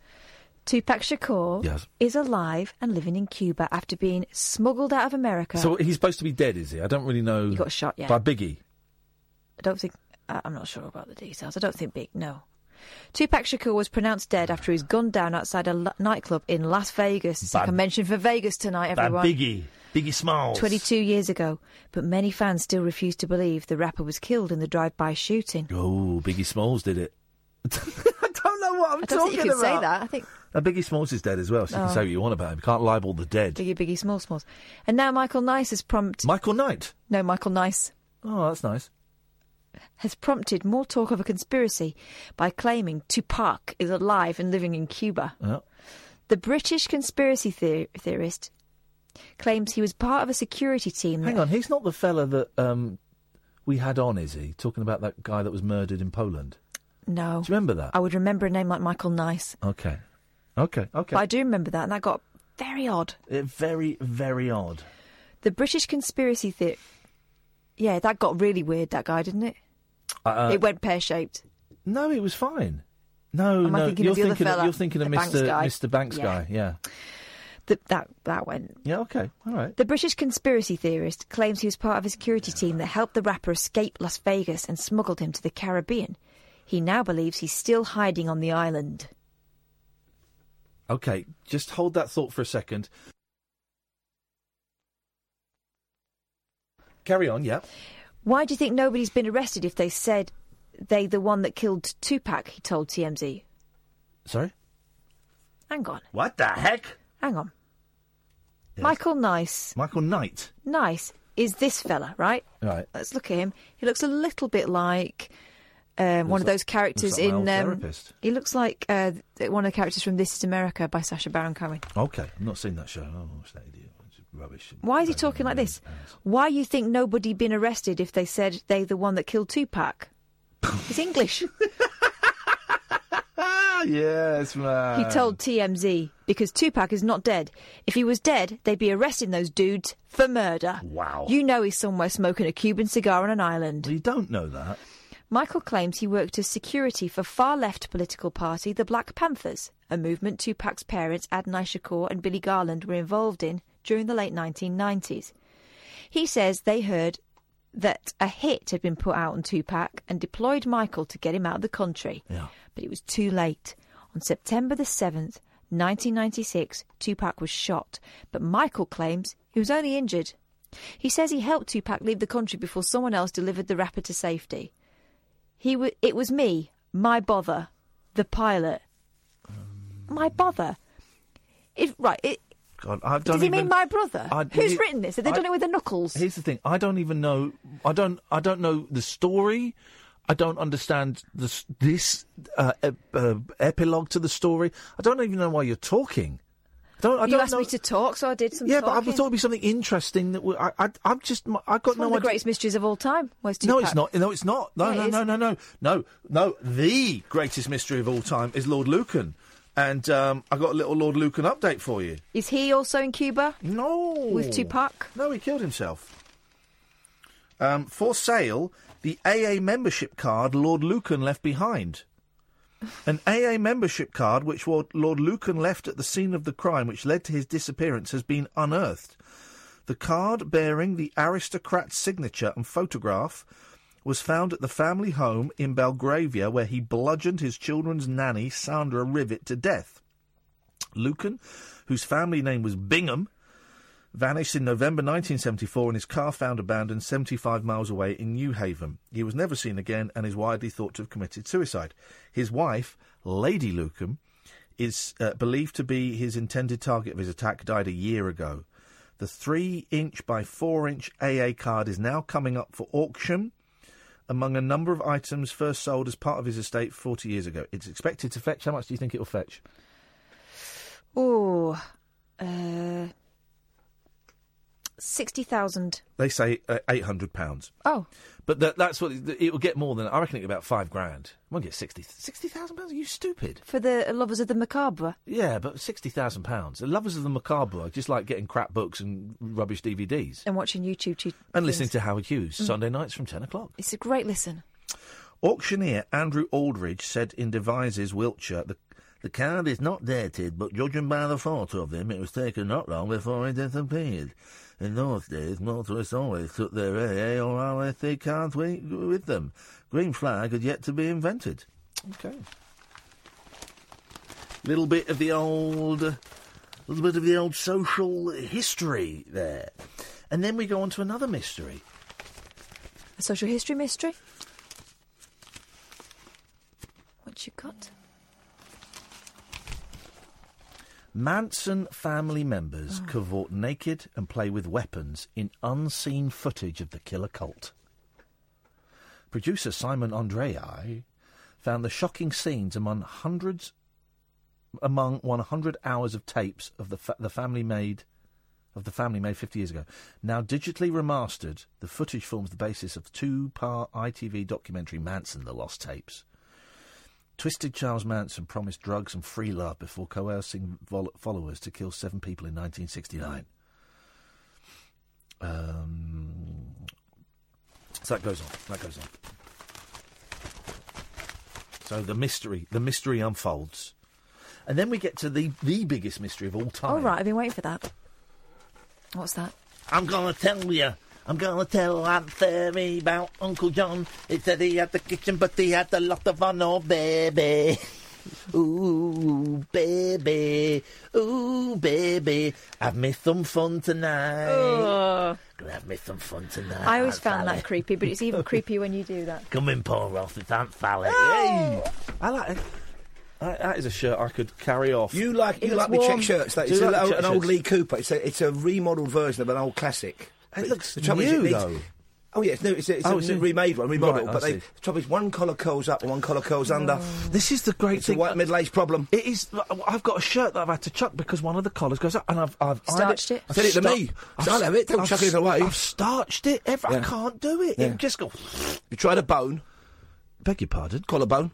No. The slide tabs. into the thing. Yeah, put the tabs No, on. this hasn't got little holes in it. It's not a fancy shirt. I know a lady who'll do that for you. She'll fix your bone. Really? Yeah. God, it's been such a long time, Paul. I've been at the end of the pier for too long. Can I give you a great mystery? Yeah. One of the great literary mysteries is Edgar Allan Poe, boozer, opium user, found dead after a 2 or 3 day binge, wearing somebody else's clothes. What happened to him? There's an interesting film they tried to make about with John Cusack, which doesn't quite answer it. Yeah. And he created the modern detective story, dead in somebody else's clobber. Wow. Fully dressed. That's a great mystery, isn't it? Wow. Quoth the raven, nevermore. What's on you? We've got 45 seconds, Paul Ross. What's on your show, Well, we've got something mate? very different tonight. We've come across met a man who's called Bobby Capuccio, who is one of the leading, in America, mindfulness coaches, physical health coaches. Okay. We spoke to him because it's World Mental Health Day, October the 10th, and we realised he's in this country today. So I've done an interview with him, a very long interview. He's had an absolutely astonishing life, inspirational and awful in equal measure. He was born with severe facial deformities, put up for adoption. His adoptive father died when he was 2. The new man who entered his mother's life beat him savagely, practically every day of his life from the age of 5. Yeah. The man's son turned up, who was also abusive, older child. Wow. Because his facial deformity was so severe, he suffered terribly at school, then diagnosed with Tourette's, and then he's managed to completely transform his life, and I'm talking to him at about 1:15. Fantastic. I look forward to it. Sounds incredible. Listen to that on my drive home. Paul Ross is up next. We're back tonight at 10. Ta-ta!